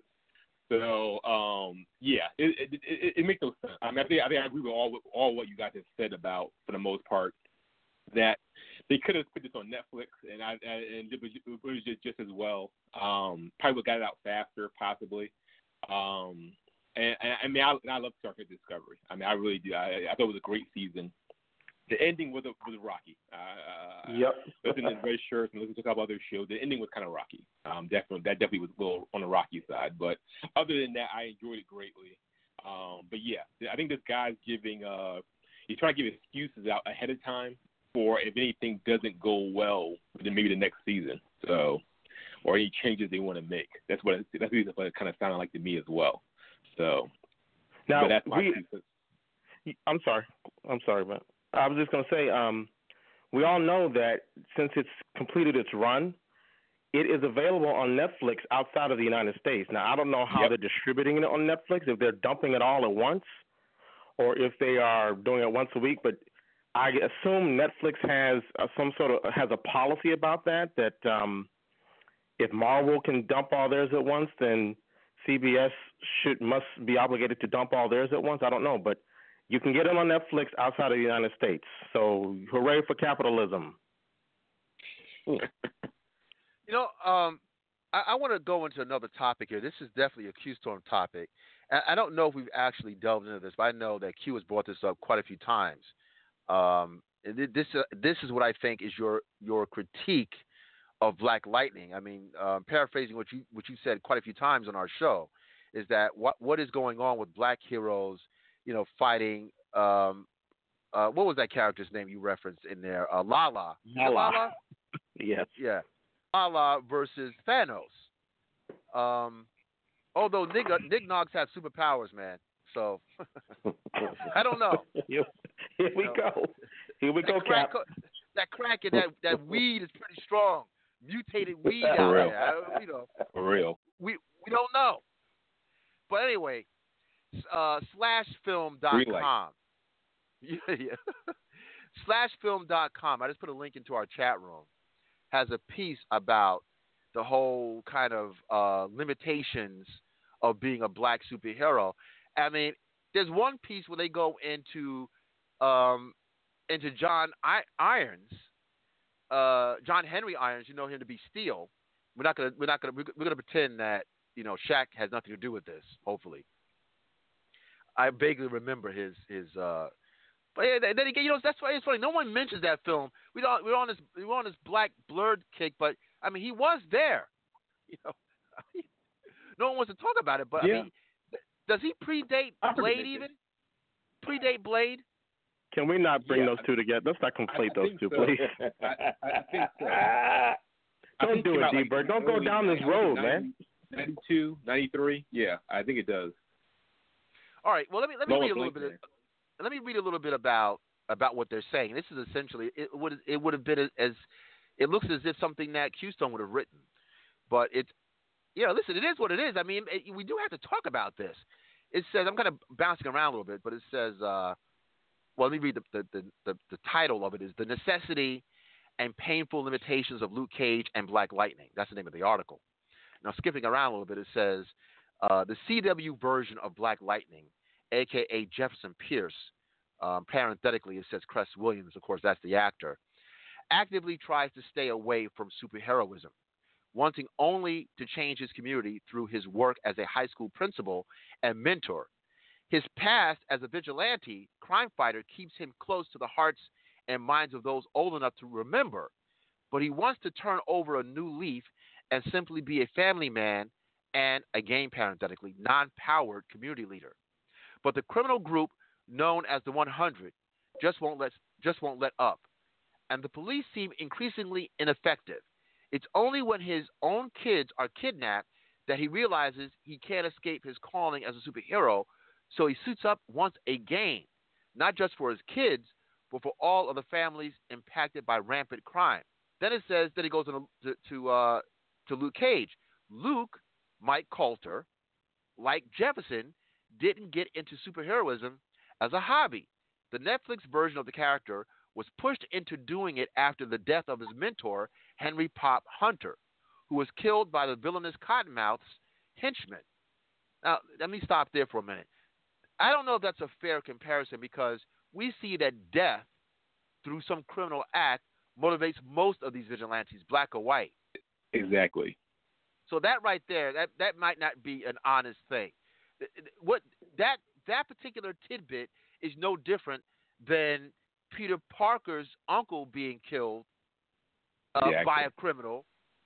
You know, all these characters, Batman, parents were killed in front of him. Batman. So Yep. I don't know if I really agree, but he says, at first, Luke only wanted vengeance for Pop's death, but eventually he realizes that the entire borough of Harlem needs his help, especially since it seems like no one else is going to step in the ring and bring justice to a neighborhood that sorely needs it. Now, the only thing about this, I mean, you have to be honest now. Luke Cage ends up being Harlem's hero. Not that dissimilar from Ben Grimm being the Yancey Street hero. Mm-hmm. You know, it's kind of done as kind of for giggles and jokes and stuff. You know, they kind of give him his comeuppance in a rather jokey way, but he is a hero to the Yancey Street gang. So we can't always assume everything. Now the next part right here, when they go into Steel, now Steel and Superman's relationship to the black section of Metropolis, that becomes at issue. Now let me read this. Now this is where I think they make a better point. It says, the trend continues with other comic book characters as well. Steel, a.k.a. John Henry Irons, was a weapons engineer. Okay, where's Tony Stark? That's like a Tony Stark thing, isn't that? Anyway. Yep. That's a little bit of a biting move there, but that's not above DC or Marvel. Was a weapons engineer before he became a superhero. His change towards superheroism was only spurred once he realized inner city gangs in Metropolis were using his inventions, propelling him to make a suit and fight crime. Why are black superheroes often called to save their own, while white superheroes who are supposed to protect the entire city seemingly segregate themselves from the inner city? Okay. Because Superman doesn't want to get that work from Taquan and LaQuisha. Anyway. let's keep 100. And Toyman is one thing. Just to say, Superman was also motivated by the death of his, I guess in the older iteration, by the death of his Earth dad, right? Well, you see, it depends. Because when all Byrne, those powers, I couldn't even save them, you know? Well, because in the Byrne, John Byrne, the great John Byrne, during his series in the mid-'80s, I think it was entitled Man of Steel? If I'm not mistaken. Anyway. And his father stayed alive. His father didn't die. His parents stayed alive. His parents stayed alive. And listen, Lois and Clark was probably connected or inspired by the Byrne interpretation of Superman. But his parents were very much alive. He would go back to the farm every so often to visit them. And they made Lex Luthor. Lex Steel. Think about something else. Yeah, you are. No, Hashtag exposed. No, man. What is it? I talked about Steel in a few whatever. Anyway, with Lex Luthor. Lex Luthor was a mad scientist for many decades, and it's the Byrne interpretation that put him into this whole corporate raider kind of thing. So, but he makes a point. Now, I think this point is something, and this has been in my head for a minute. In order for these comic books to really work out, I mean, I'm talking about not just in print, but especially in print. But now it's print and in movies and in TV. You know, it is a little peculiar that Batman's criminals are mostly all white because they're afraid of political correctness. And even if you're dealing with criminals or villainy, you still could have, you know, black and brown and yellow criminals being otherworldly, being intelligent, being you know, maniacal, as opposed to just being, you know, la-la. Now, I think that, matter of fact, I think this black actor who has albinism, he's very interesting. He's very maniacal. You know, I don't really think about I don't really connect the racial element for him. I think he and even Jill Scott, they kind of are transcending a little bit of like the street thing somewhat. I think Lala does the street thing, but these guys are running underground businesses, and they interact with the government. You see that also. Yep. There's a lot of layering, because if you're going to do this kind of stuff, it's got to be done in a certain way. But I don't know if we've actually seen it that way for what we know to be in the mythology and what we've seen in print. Like, I would like to see Batman up against a black villain that could give him some work. Well, that would be interesting. Say it again. Bane's Latino.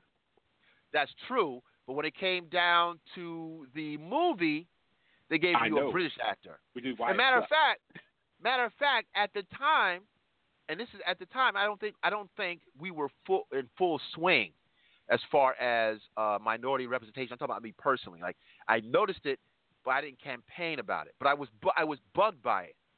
I do remember saying several times that I was bothered by, although Tom Hardy is a beast, but I didn't like. I thought he was poorly casted for Bane. Yeah. I was thinking of somebody. Now at the time, I thought that someone like what's his name? He would have been a perfect Bane. There was two guys that came to my head.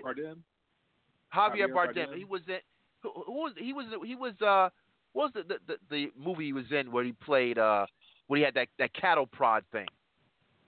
No Country for Old Men. Yes.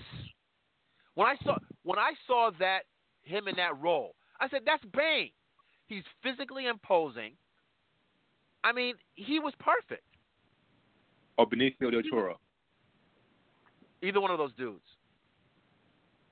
But listen, there are other Hispanic actors of note.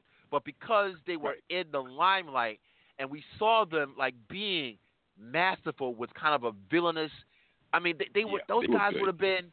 They were just excellent. I mean, to me, it was a no-brainer. Those two actors for Bane, in my head, were as much of a no-brainer as it was for what's his face for Professor X. Patrick Stewart. Why am I thinking? Patrick Stewart. Thank you. Patrick Stewart. When I first heard that it was going to be a live action X-Men movie, there was nobody else. There was nobody else. Agreed. That was Professor X. And that well, was a I funny disagree, thing. but okay. What? I do. I do. Who was better than Patrick Stewart for Professor X, especially after the tour de force in Logan? Well, I'm just saying that the reason I didn't want Patrick Stewart because I had already seen him for 7 years play another pop culture in a pop culture iconic franchise. So to me, it would be like once Christopher Reeve finished playing Superman, you cast him as Batman. It was I didn't like it personally. That's just me. Nah, come on. That's not that's when you talk about literally the same kind of genre. I mean, I'm talking about pop culture. It's Star Trek and comic books. It's the same zeitgeist, man. Come on. Okay, you're really. I would have gone for the guy who played the Mandarin, the Trevor character in Iron Man 3. I think Kingsley. Yeah. He's a good actor, but I don't know, something about. I just thought that he was absolutely perfect. Me too. I mean, he just looked like Professor X. I don't know. Ben Kingsley is another bald actor of Indo-British descent. I mean, that's fine, but I thought that I don't know. Patrick Stewart, that's the first guy that came in my head, unquestionably. I think a lot of people. What are your thoughts about this, gentlemen? I mean, is there something going on here about the limit? I mean, Q brings this up quite a bit. Yeah, you know what? You already know where I stand on this issue. I mean, even Kingpin had something. He was in the streets. He was doing, he was low level, but even he had some metahuman abilities, So you know where I stand about this. I want to see our heroes fighting next to Iron Man, Cap, Natasha. That's what we're going to get that. Hopefully we get Black Panther has a good showing in Infinity War, so I got that. But I don't want them to have to fight. I don't want them fighting the galactic level hero villains or the meta villains only when they get to fight next to the white guy.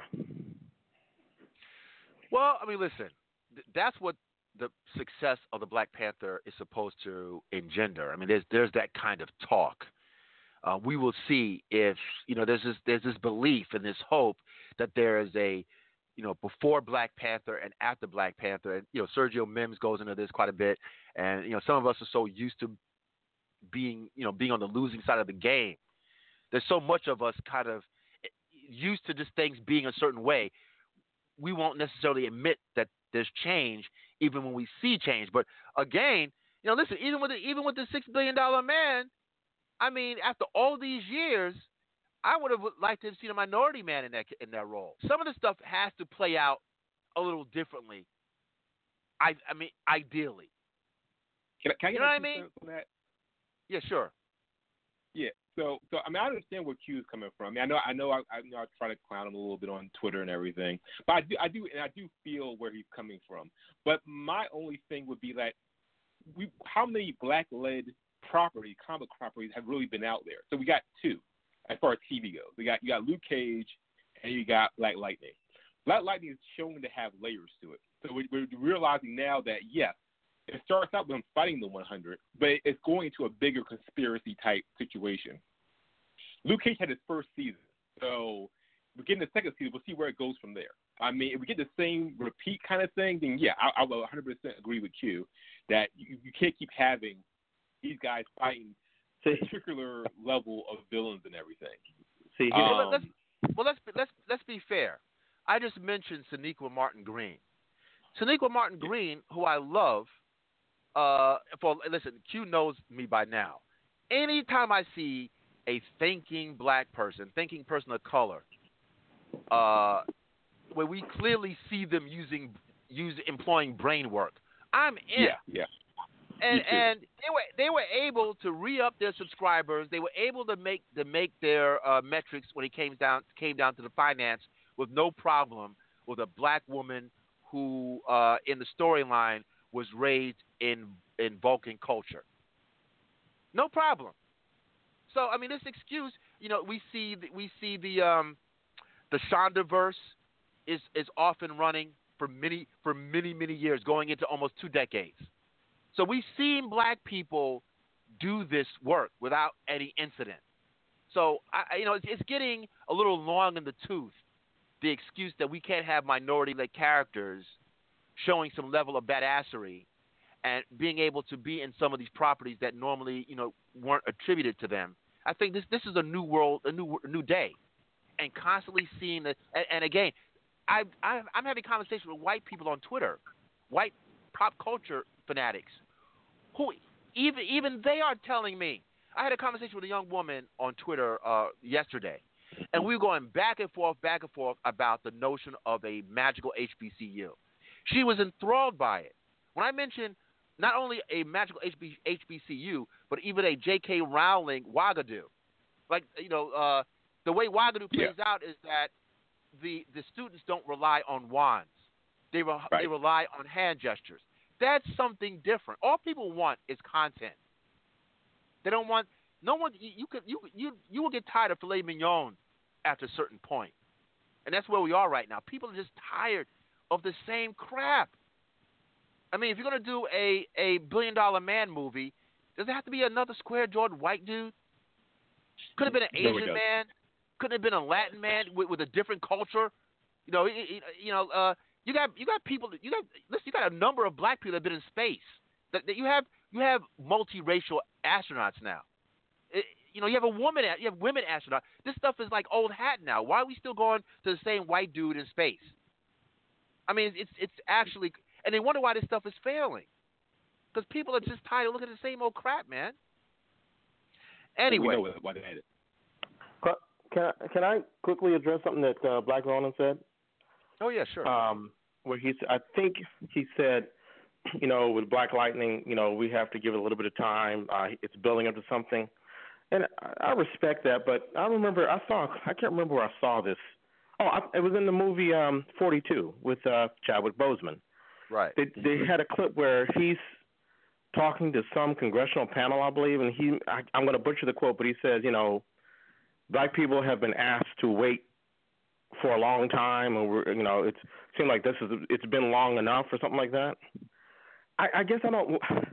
You're not going to sell me on saying, well, we have to be patient, we have to wait, just like he was saying, because if I recall the debut of Flash, he was fighting somebody that could create tornadoes or something like that in the first episode.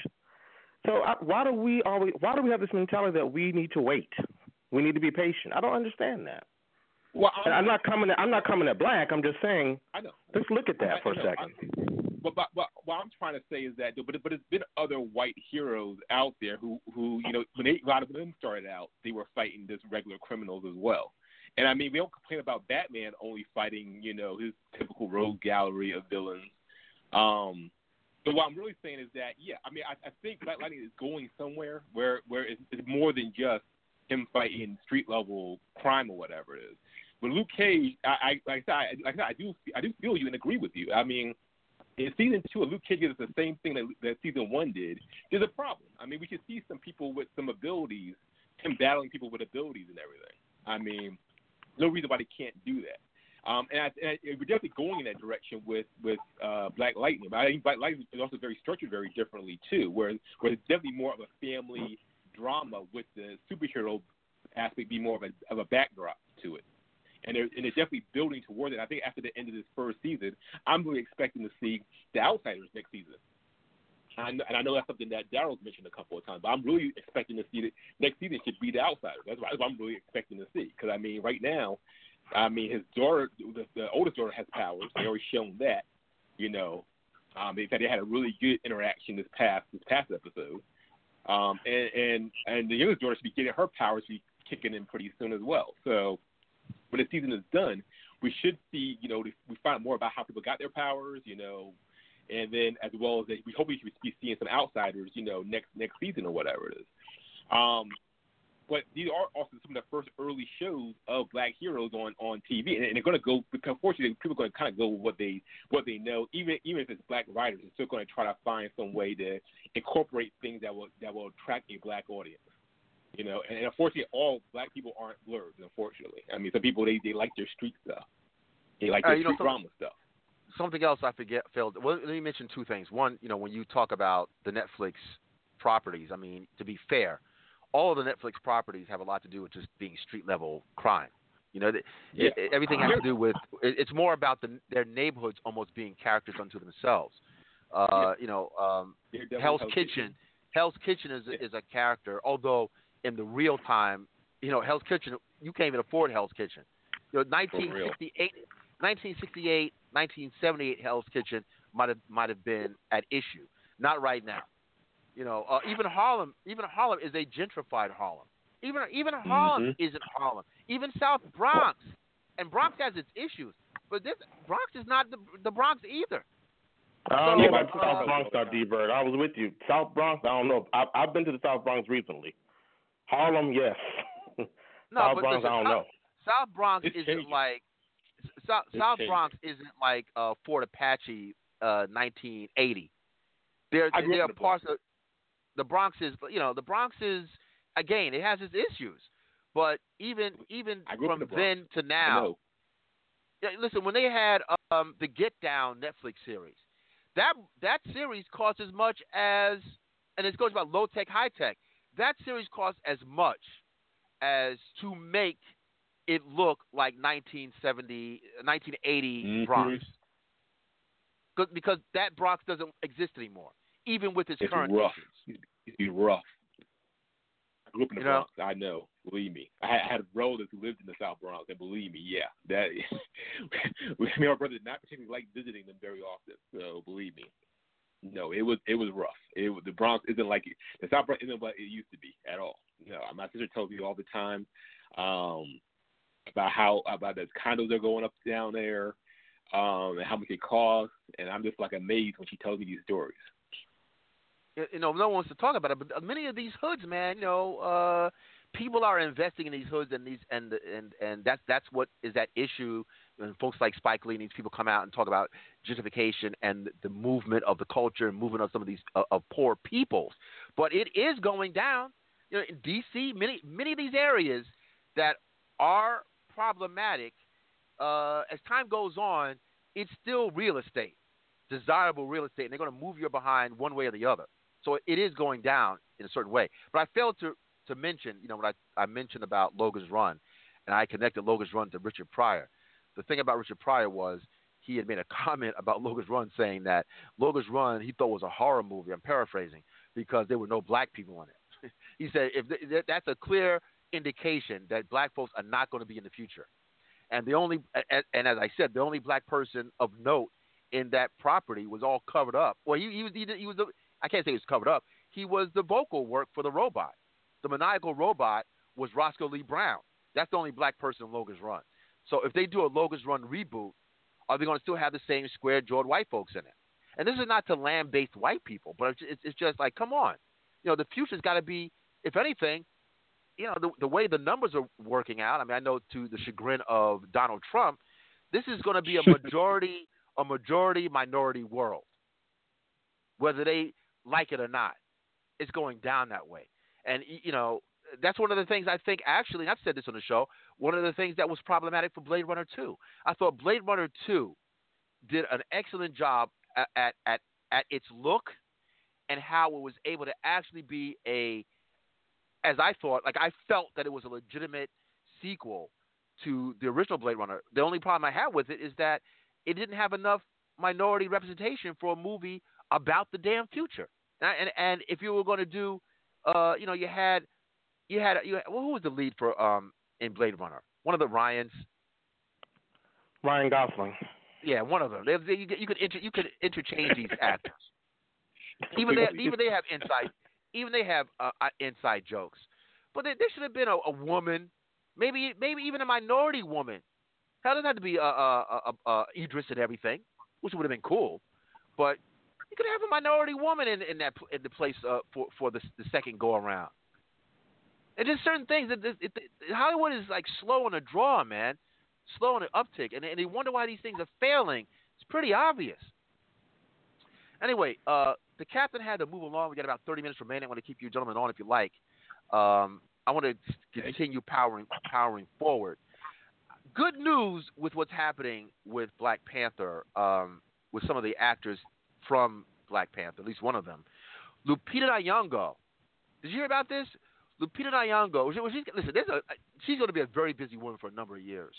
But one direct connection of a historical nature is with Lupita and Viola Davis, that they're teaming up for some kind of mother-daughter historical film called The Woman King, which is a story about the Dahomey Amazons.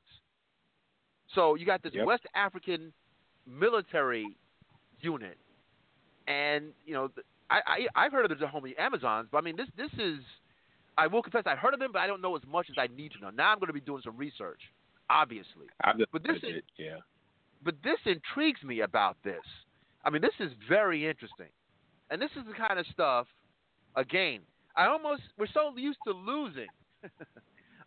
I'm almost fearful that we're getting like this kind of content. I mean, this is what we've always dreamed about. African stories. There needs to be some African American stories that have been untapped. I mean, there are a lot of just downright interesting stories that I think a myriad of racial groups, and I hate to even talk that way, but this is where we are, since everybody has to be color-coded. I just think these are damn good stories that will be interesting for anybody who's into cinema. Like, the cineasts like Sergio, those and myself, people who just like movies. I love superhero movies, but I like good entertainment, good edutainment. Who's not going to be behind a movie with Viola and Lupita as African Amazons? Now, black folks got to get on top of it. Q, this is what I'm talking about. We saw. I don't have my music. Damn. We saw dancing. I mean. Oh, here we go. Well, listen. This is the type of stuff that. I'm making a point. This is the type of stuff that I want to see. Damn it, you're lucky. I don't have my my dance of the Sugar Plum Negroes clip. Anyway, really, come on.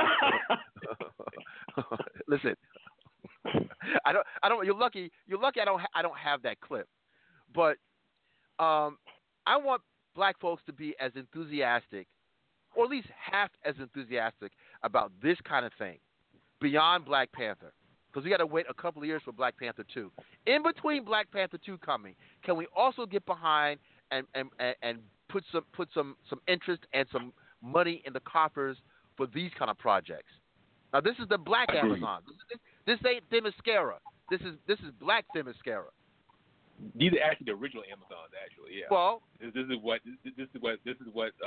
some white people in the some academics in the 1800s started to extrapolate to the Greek Amazons.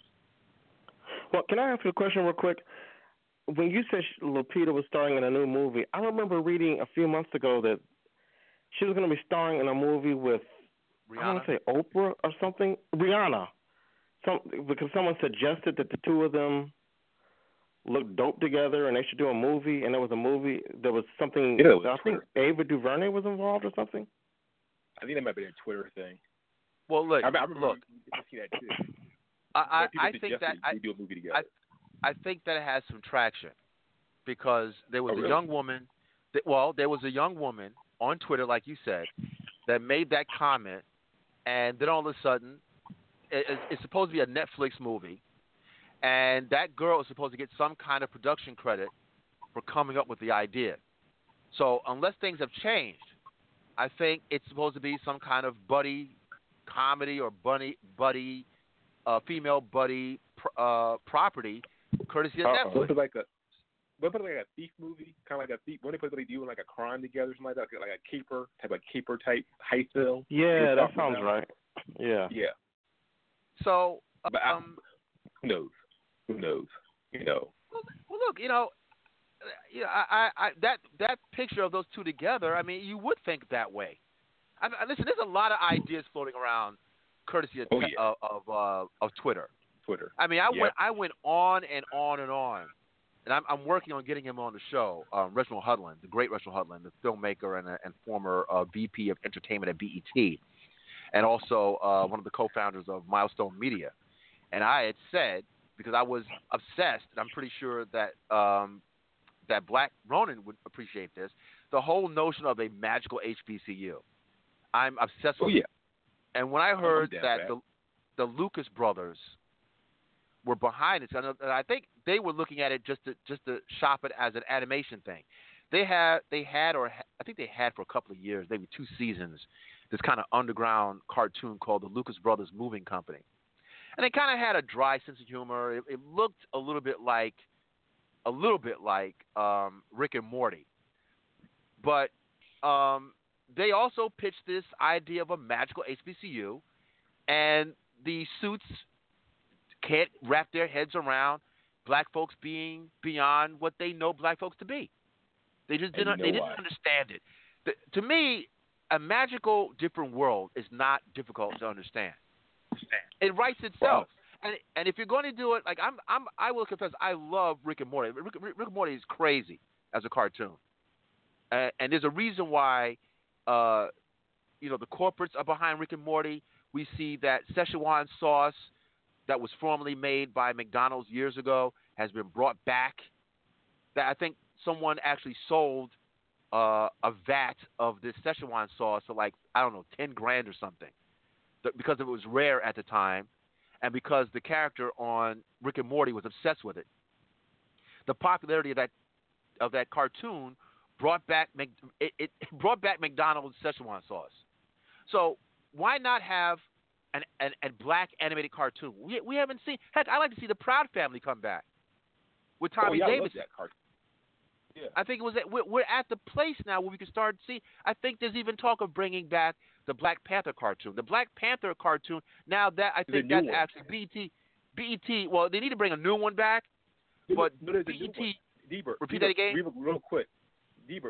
There's actually a new Black Panther cartoon coming on, written by Jeffrey Thorne, who wrote Mosaic. He's been working on it all last year, and he actually tweeted out some drawings from the new cartoon.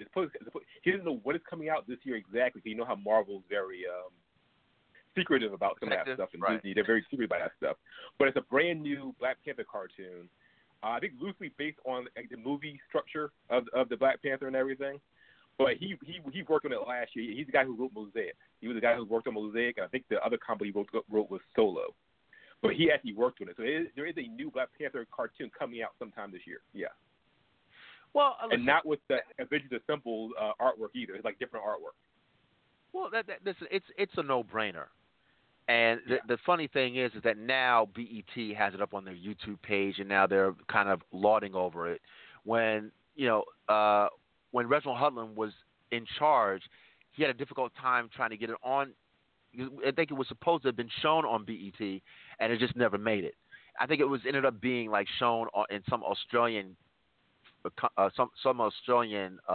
network. It was just kind of put to the reset. It was put to the side. I mean, that's what happens to black product, and black product that doesn't fit a stereotype. But now that Black Panther is the ish, now people are revisiting that Black Panther cartoon, and the Black Panther cartoon had actually excellent voice actors.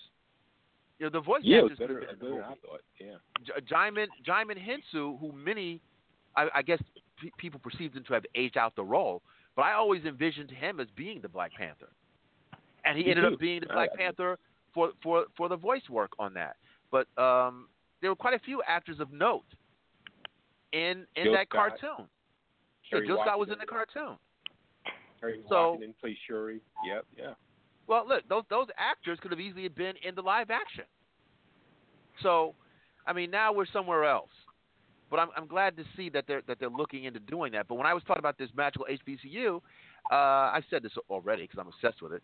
I liked it as a cartoon, just for comedy.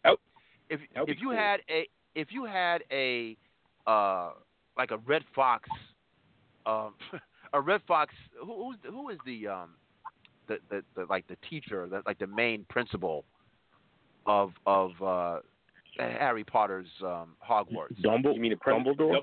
Dumbledore, right? Dumbledore. If you have like a Red Fox analog for their Dumbledore. Come on, Deber, stop it. What? What are you talking about? A Red Fox version of Dumbledore? Yeah. Why can't we have a what's the guy? Oh, I'm losing his name. The Darth Vader gentleman who voiced Darth Vader. Oh, you talking about James Earl Jones? Yeah. Why you want to foul? I mean, I love Red Fox, but he was a foul mouth comic. Why would you suggest that? Because the Lucas brothers were doing this as an animation. If it was being pitched for animation, and if you're going into the world of like a Rick and Morty, you'd have to have that kind of comedic thing going on. That's the way they were going to do it. I mean, there are different iterations. Like, first of all, the Ouagadougou Ugandan Hogwarts is already canon with J.K. Rowling. So it's up to her or the people behind her films to pull the trigger on that. And that might be in his work. I mean, J.K. Rowling has been on Twitter and has been responding to a lot of this Black Hogwarts thing. And based on a $1 billion franchise with Black Panther, you might see this stuff being greenlit. You might, but there is a part of her canon with a Ugandan African Hogwarts. So that kind of thing, that iteration, I could certainly see it the way Q-Storm is describing it. I'm talking about Lucas Brothers as comedians doing a cartoon. That's why I came with the Red Fox thing. I'm just saying. Guys, so one of the things that I think we need to also talk about too is I know with Black Panther, I actually just saw it again today myself, so for the third time. Probably the last time for now until the Blu-ray comes out. But I think something we won't talk about enough is how big a figure Nate Moore as a producer was behind Black Panther. He's really the guy who really shepherded this thing to where it is.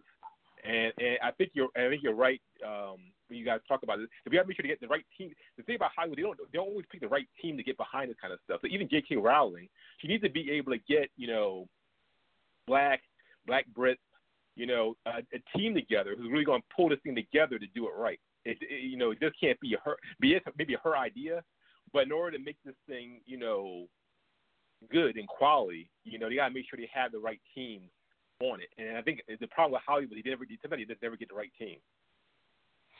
Yeah, you're right. I mean, I know Nate Moore. I know of him. I know that he's a major player at Marvel, and he's instrumental with how this worked out with Black Panther. And heck, I saw a picture of that Mike Coulter tweeted out of himself at the Spirit Awards with Daniel Kaluuya and Chadwick Boseman. And I responded to that and said, hey, forget it. I said this before, but forget about Tessa. I know Tessa's got her own thing going on. Forget that. Let's bring the crew on screen. But we might see the crew maybe through some kind of back end thing with Black Panther 2. Heck, what's the stop spinoffs coming out of the Wakandaverse? I mean, that would be the ultimate. Oh yeah. I mean, the way we see Fast and Furious with already that's going on to the chagrin of Tyrese for whatever reason. We should see that with Black Panther, and I could certainly see, especially since the closing credits had him speaking to the UN and talking about sharing the technology, Wakandan technology, with the world. Well, if that's going on, he's got to interact with the world. If you're going to interact with the world, that means there should be some kind of Harlem embassy. I know there's an embassy in Oakland. But let's bring it back to Harlem, and you have Luke Cage there. But see, again, I don't know if Kevin Feige wants to go there with this Netflix stuff, but it's an excellent way to have Falcon, Iron Man. You're gonna if we see the sister DeWanda Wise from She's Gotta Have It. I'm assuming, because I even went to IMDb to see what her role is, but it's still very secretive. But I'm assuming she's going to be Spectrum. Me too. You have the actress Simone Missick. Yes, Simone Missick. As why am I losing my memory? Misty Knight. I had a T-shirt. Yeah, Misty Knight. Thank you. As Misty Knight. That's the crew. Yep. Who knows if Storm, but Storm is kind of in the air because of the Disney Fox merger. Comcast Comcast and Skynet, whatever. We don't know how that's going to go down. I mean, I hope the Disney deal it meets its final thing, but business is business. I mean, right now we were pretty positive about it. These people could care less about what we want, obviously. So I don't know.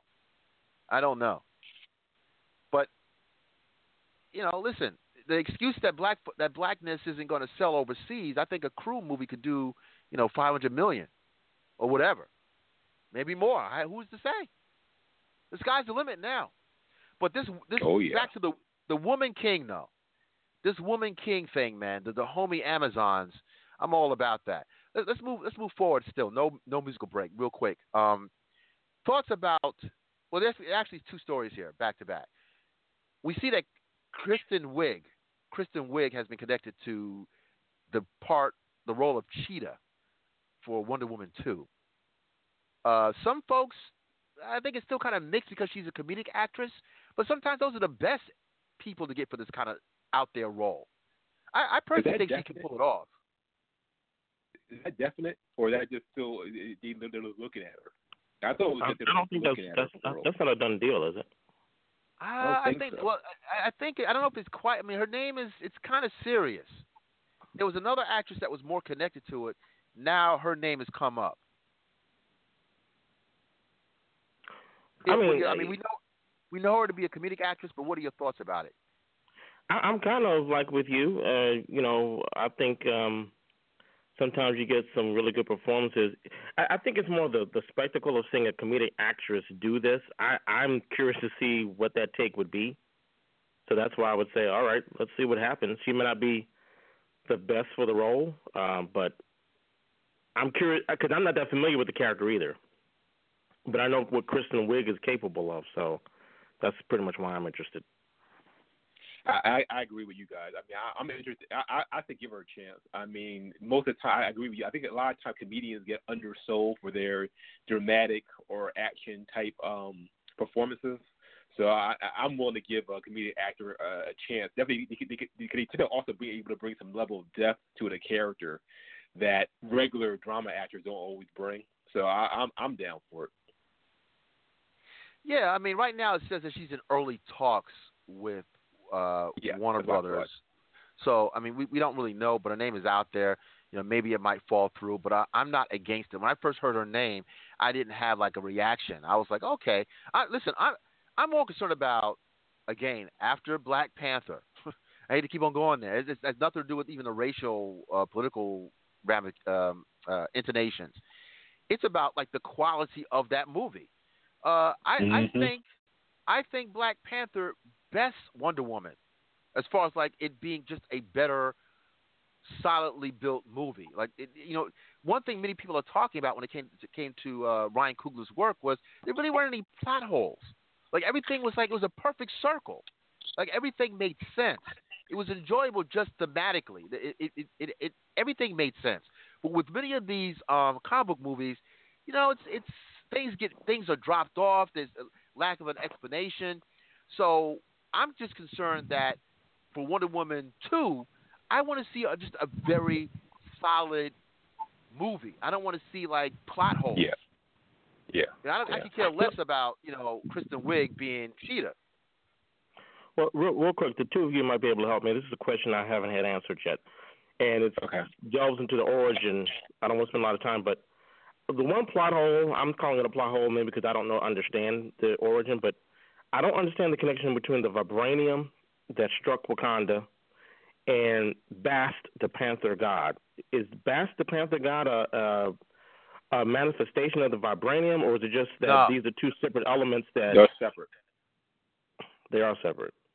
It's separate. Because the only other plot hole I had was if you can become king of Wakanda through ritual challenge and you receive the Black Panther potion, I'll call it, it doesn't seem that it seems a little premature that we saw T'Challa acting as a Black Panther in Civil War before his father had passed on. And you know what I'm saying? It seemed like they were a little premature in giving him the Panther power because someone may have wanted to challenge for that power and the throne. You want to make sense, or you want me to kind of? Well, I could answer something. We could both answer, but a couple of things. First of all, the Wakandan culture has always been connected to Bast. I guess it's analogous to how Thor relates to his gods, or he is a god. in the not the Hudlin run, but in the Christopher Priest run. Christopher Priest. There was a moment where Mephisto was in that comic book. Mephisto is a demigod, like an interpretation of the devil, and even Mephisto had said he thought that these gods in Africa, like he just heard about them, like he didn't think they were real. I thought that was pretty interesting. I never forgot that. So when Priest actually expanded the mythology of Black Panther, and then in recent times, Jonathan Hickman has expanded with Black Panther being the god, being the leader of the King of the Dead.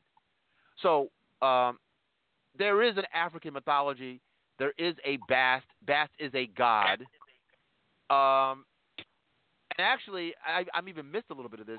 I think now there's even like a Wakandan planet. You know about this? Black, that there's like a planet that's separate from Wakanda? Yeah, the planet Bast. Yeah, the intergalactic. Yeah, that's going to be the new phase of the Black Panther comic book coming up in May. Kind of how you close it. It was teased in the Marvel Legacy book. I remember seeing it. I think it was like 1 or 2 pages. But yeah, but to get back, I gotta go real quick, guys. But to get back to Q Storm's question, though, I think in the movie what he did is that you could become the Black Panther once the king has reached a certain age where he just couldn't perform the duty anymore of the protector. So they kind of changed it up from the way it is in the comic book. That's true. So they kind of separated the two out initially. And then when they tried to do the movie, they kind of brought it back together. Well, something else that bothered me was that, listen, I've been reading Black Panther for a long time. There was always this thing about you had to be in that lineage to be able to accept the heart-shaped herb. Like there was a whole thing about because I thought wasn't it Killmonger or Man-Ape or one of them that tried that herb and it like wrecked his system. It didn't work for him the way it was supposed to. Killmonger tried it. Yeah, Killmonger tried it in the Priest run. He had beat T'Challa. He took the title of Black Panther, and then he ran around for like I think an issue or 2 as a Black Panther, and then he had to go through the actual ceremony of getting the heart-shaped herb. And when he did, his body, only people within the royal lineage can absorb it into their system because you got to build up a certain immunity to it, and it's only within that genetic bloodline. Yeah, that is correct. And also, anytime there was like a fighting match, which was always like a public spectacle, it wasn't like you had to remove the Panther serum. So it really wasn't where you could take that away from a Panther. I never saw that either. This whole thing of like you give it and take it away. You never saw that in the comic books. If you were fighting a Black Panther, you had to fight the Black Panther. Period. Yeah, the Black Panther didn't get the powers until after he went through the rites of ascension. Yeah, he goes through the rites of ascension with no powers.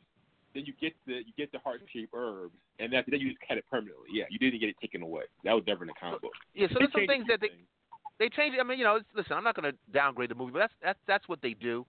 But it would have been more interesting if they kept it where you essentially, he would have taken it and he would have gotten some powers, but he would have been messed up.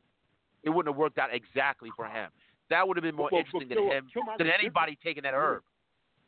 But remember, Killmonger's different in the movie because movie he's his cousin, so he's in the genetic bloodline. Yeah, that's true too. But they made it seem that's true. But they didn't let the audience know that. They didn't really know. They didn't let it be known that you had to be in that lineage to take that herb. Get up the call. I gotta go, guys. So just one quick thing though. There are a few plot holes in the movie, but I think it's because of the way they edited the movie. So they did cut out a lot of stuff. Watching the third time, I saw a lot of different edits that you could tell where there was probably other scenes that should have been there. So I'm waiting for the director's cut. I'm really waiting for the director's cut, but I gotta go. All right, man. Always. Appreciate it. Let's go to 510. 510, welcome to the Grindhouse. We got about 10 minutes remaining. Tell us who you are, where you're calling from. What's up? Oh, this is Miss Lady from the West Coast. Good afternoon. Hey, gentlemen. what's up? Hey, I didn't follow the comic book, so I don't know all the history and the ins and outs, but there's one thing that wasn't explained. I would have liked whatever happened to Killmonger's mother? Why was his father raising him alone? And where was his mother's family? Like, were there no grandmothers, aunts, uncles, cousins on his mother's side? Well, that is interesting because listen, again, this is different than the comic books. I don't recollect that in the comics you actually went into Killmonger's lineage like that. But in the movie, it was clear that, and it was mentioned that the African Americanness of Killmonger was with his mother. That T'Chaka's brother, who ended up betraying him, and you saw Sterling Brown portray him masterfully, that he killed Sterling Brown, and that Sterling Brown had fallen in love or had relations with an American woman. So therefore that's how you got Killmonger. But how he was raised after that, you just heard that he went to MIT, he was in the military, and all that kind of thing. But that is true. We never really found out what Killmonger's life was like. Yeah, there's some relatives on your mother's side. It's like, was he after his dad was killed? Was he just out there by himself, scrapping around in West Oakland? It just made, it's like, there is a foster care system. There is, you know what I'm saying? So what happened to him? Well, I mean, listen, that is probably, I didn't really think of it as a plot hole, but I guess there would be a plot hole. But it was pretty much established in a vague way that he was just abandoned. I mean, that was the root of his anger. And also, I think the beginning, the intro of Black Panther was his father speaking to Killmonger. Yeah, I didn't notice that until the third time I saw the film yesterday. You're right. So it's because listen, there's a great deal of things that we have to admit make sense. That was problematic for the royal family when they thought he was just like this, this American dude coming in, and then all of a sudden he was able to speak in their language. That's because up until he was pretty much a preteen, his father, we can assume his father was teaching him about Wakandan culture. So he still had Wakandan culture, and also when he went into his dream state, you saw those books, you saw those notes. So those notes also told his son, Killmonger, everything he needed to know, or most of the surface level information about Wakanda. So he was very familiar with Wakanda. But as far as how he was raised and what happened to his mother, I don't know. I mean, was it implied that he was an orphan, or that he was just abandoned he was cut off from Wakandan culture? No, I'm not talking about the Wakandan culture. I'm talking about his mother's lineage, which they left that out. The African American side, which is kind of like dismissed. She's right. She brings up a good point. I hadn't even. We got one offhand comment from Zuri, Forrest Whitaker's character, saying we left the child behind. Yeah. And I guess since that wasn't really the focus of the story, they don't go into any depth. I just accepted it so that the story can move on. But it's a good point. Yeah, it would have been good if they could have said, so, whatever, she died from whatever and she was an only child or whatever. You know what I'm saying? So, because it's like, well, because that's, I'm a woman, I'm a mother. So it's like, where's his mother? Where's his mother's family? Why is he out there by himself, his father raising him alone? There's no other extended family on his mother's side. You know what I'm saying? Yes, big. Well, also, I'm just curious, is there going to be a way to bring that character back? I'm just wondering. I would love him to come back.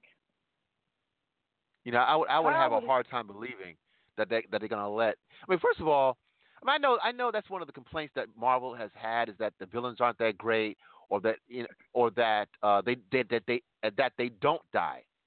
So there was some satisfaction that there was some finality, but with Black Panther, Claw is it's like Black Panther's Joker. Claw is like a major villain. So I had a hard time that the way that he was just killed off. Yeah, I agree. I agree 100%. I mean, that's a little weird to me. Killed off too. That was weird. That was sudden, and I didn't. It was weird.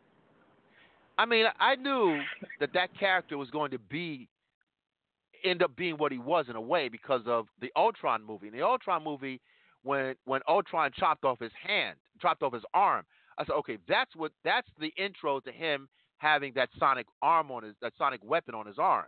So I already saw that with the Avengers movie. I knew that was coming. But then to callously like kill him off, Panther's like he's the reason why Black Panther seeks vengeance. I mean, they change things around. Even the way that T'Chaka gets killed, in the comic books he gets killed because of Claw. So I don't know. There was some problems going on there. I thought that was a little bit weird. We will see what happens after the Infinity War. There might be some people coming back. I think there's talk of the Red Skull coming back. But the way he disappeared in Captain America, the first Captain America, the first Avenger, you already inclined to think that he could return anyway. So I mean, we'll see. We'll see. I think the Killmonger is going to end up coming back at some point. I just got a feeling. 2 minutes remaining. I'm going to mention one quick thing, then we're going to have to move things along. Q, what were your thoughts about this Red Sparrow movie? I thought that it was just a complete Black Widow ripoff. I don't get it. Listen, I'm not much of a Jennifer Lawrence fan anymore, and that movie looks like Atomic Blonde redone. Looks like you said, a Natasha or Black Widow story. Romanoff. It doesn't look interesting to me. I have no interest in it whatsoever. Yeah, I mean, I'm hearing that it is different. You know, at some point thematically it plays a little different. But when I saw the trailer, I'm like, wait a minute, this looks like it's completely a Black Widow story. I mean, I don't want to see that unless it is the Black Widow. So I was a little disturbed by what I saw. They're saying that it's not, but I mean, if you Google Black Widow and Red Sparrow, even the fact that it's red, it's an animal and it's a color. Red Sparrow, Black Widow. I mean, come on, man. Something ain't right. Anyway, Q, as always, man, I appreciate you coming by. I appreciate all of our support and our callers. I must make note again, we do have a Patreon page that's up and running, folks. AfroNet Radio at patreon.com. Please, if you'd like to see us go forward, onward and outward, especially a video component, I leave it up to our audience to help us in that endeavor. Anyway, I'm going to go out on some TV on the radio. This is winter, although it's not quite winter. Anyway, we had 65 degrees in New York last week. Go figure. Now it's like 40. Anyway, next week, folks, we'll do it again. It's been real.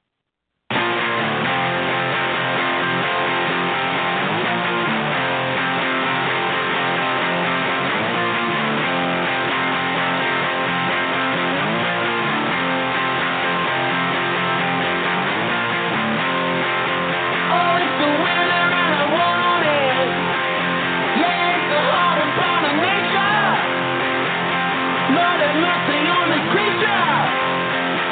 Give me some heat.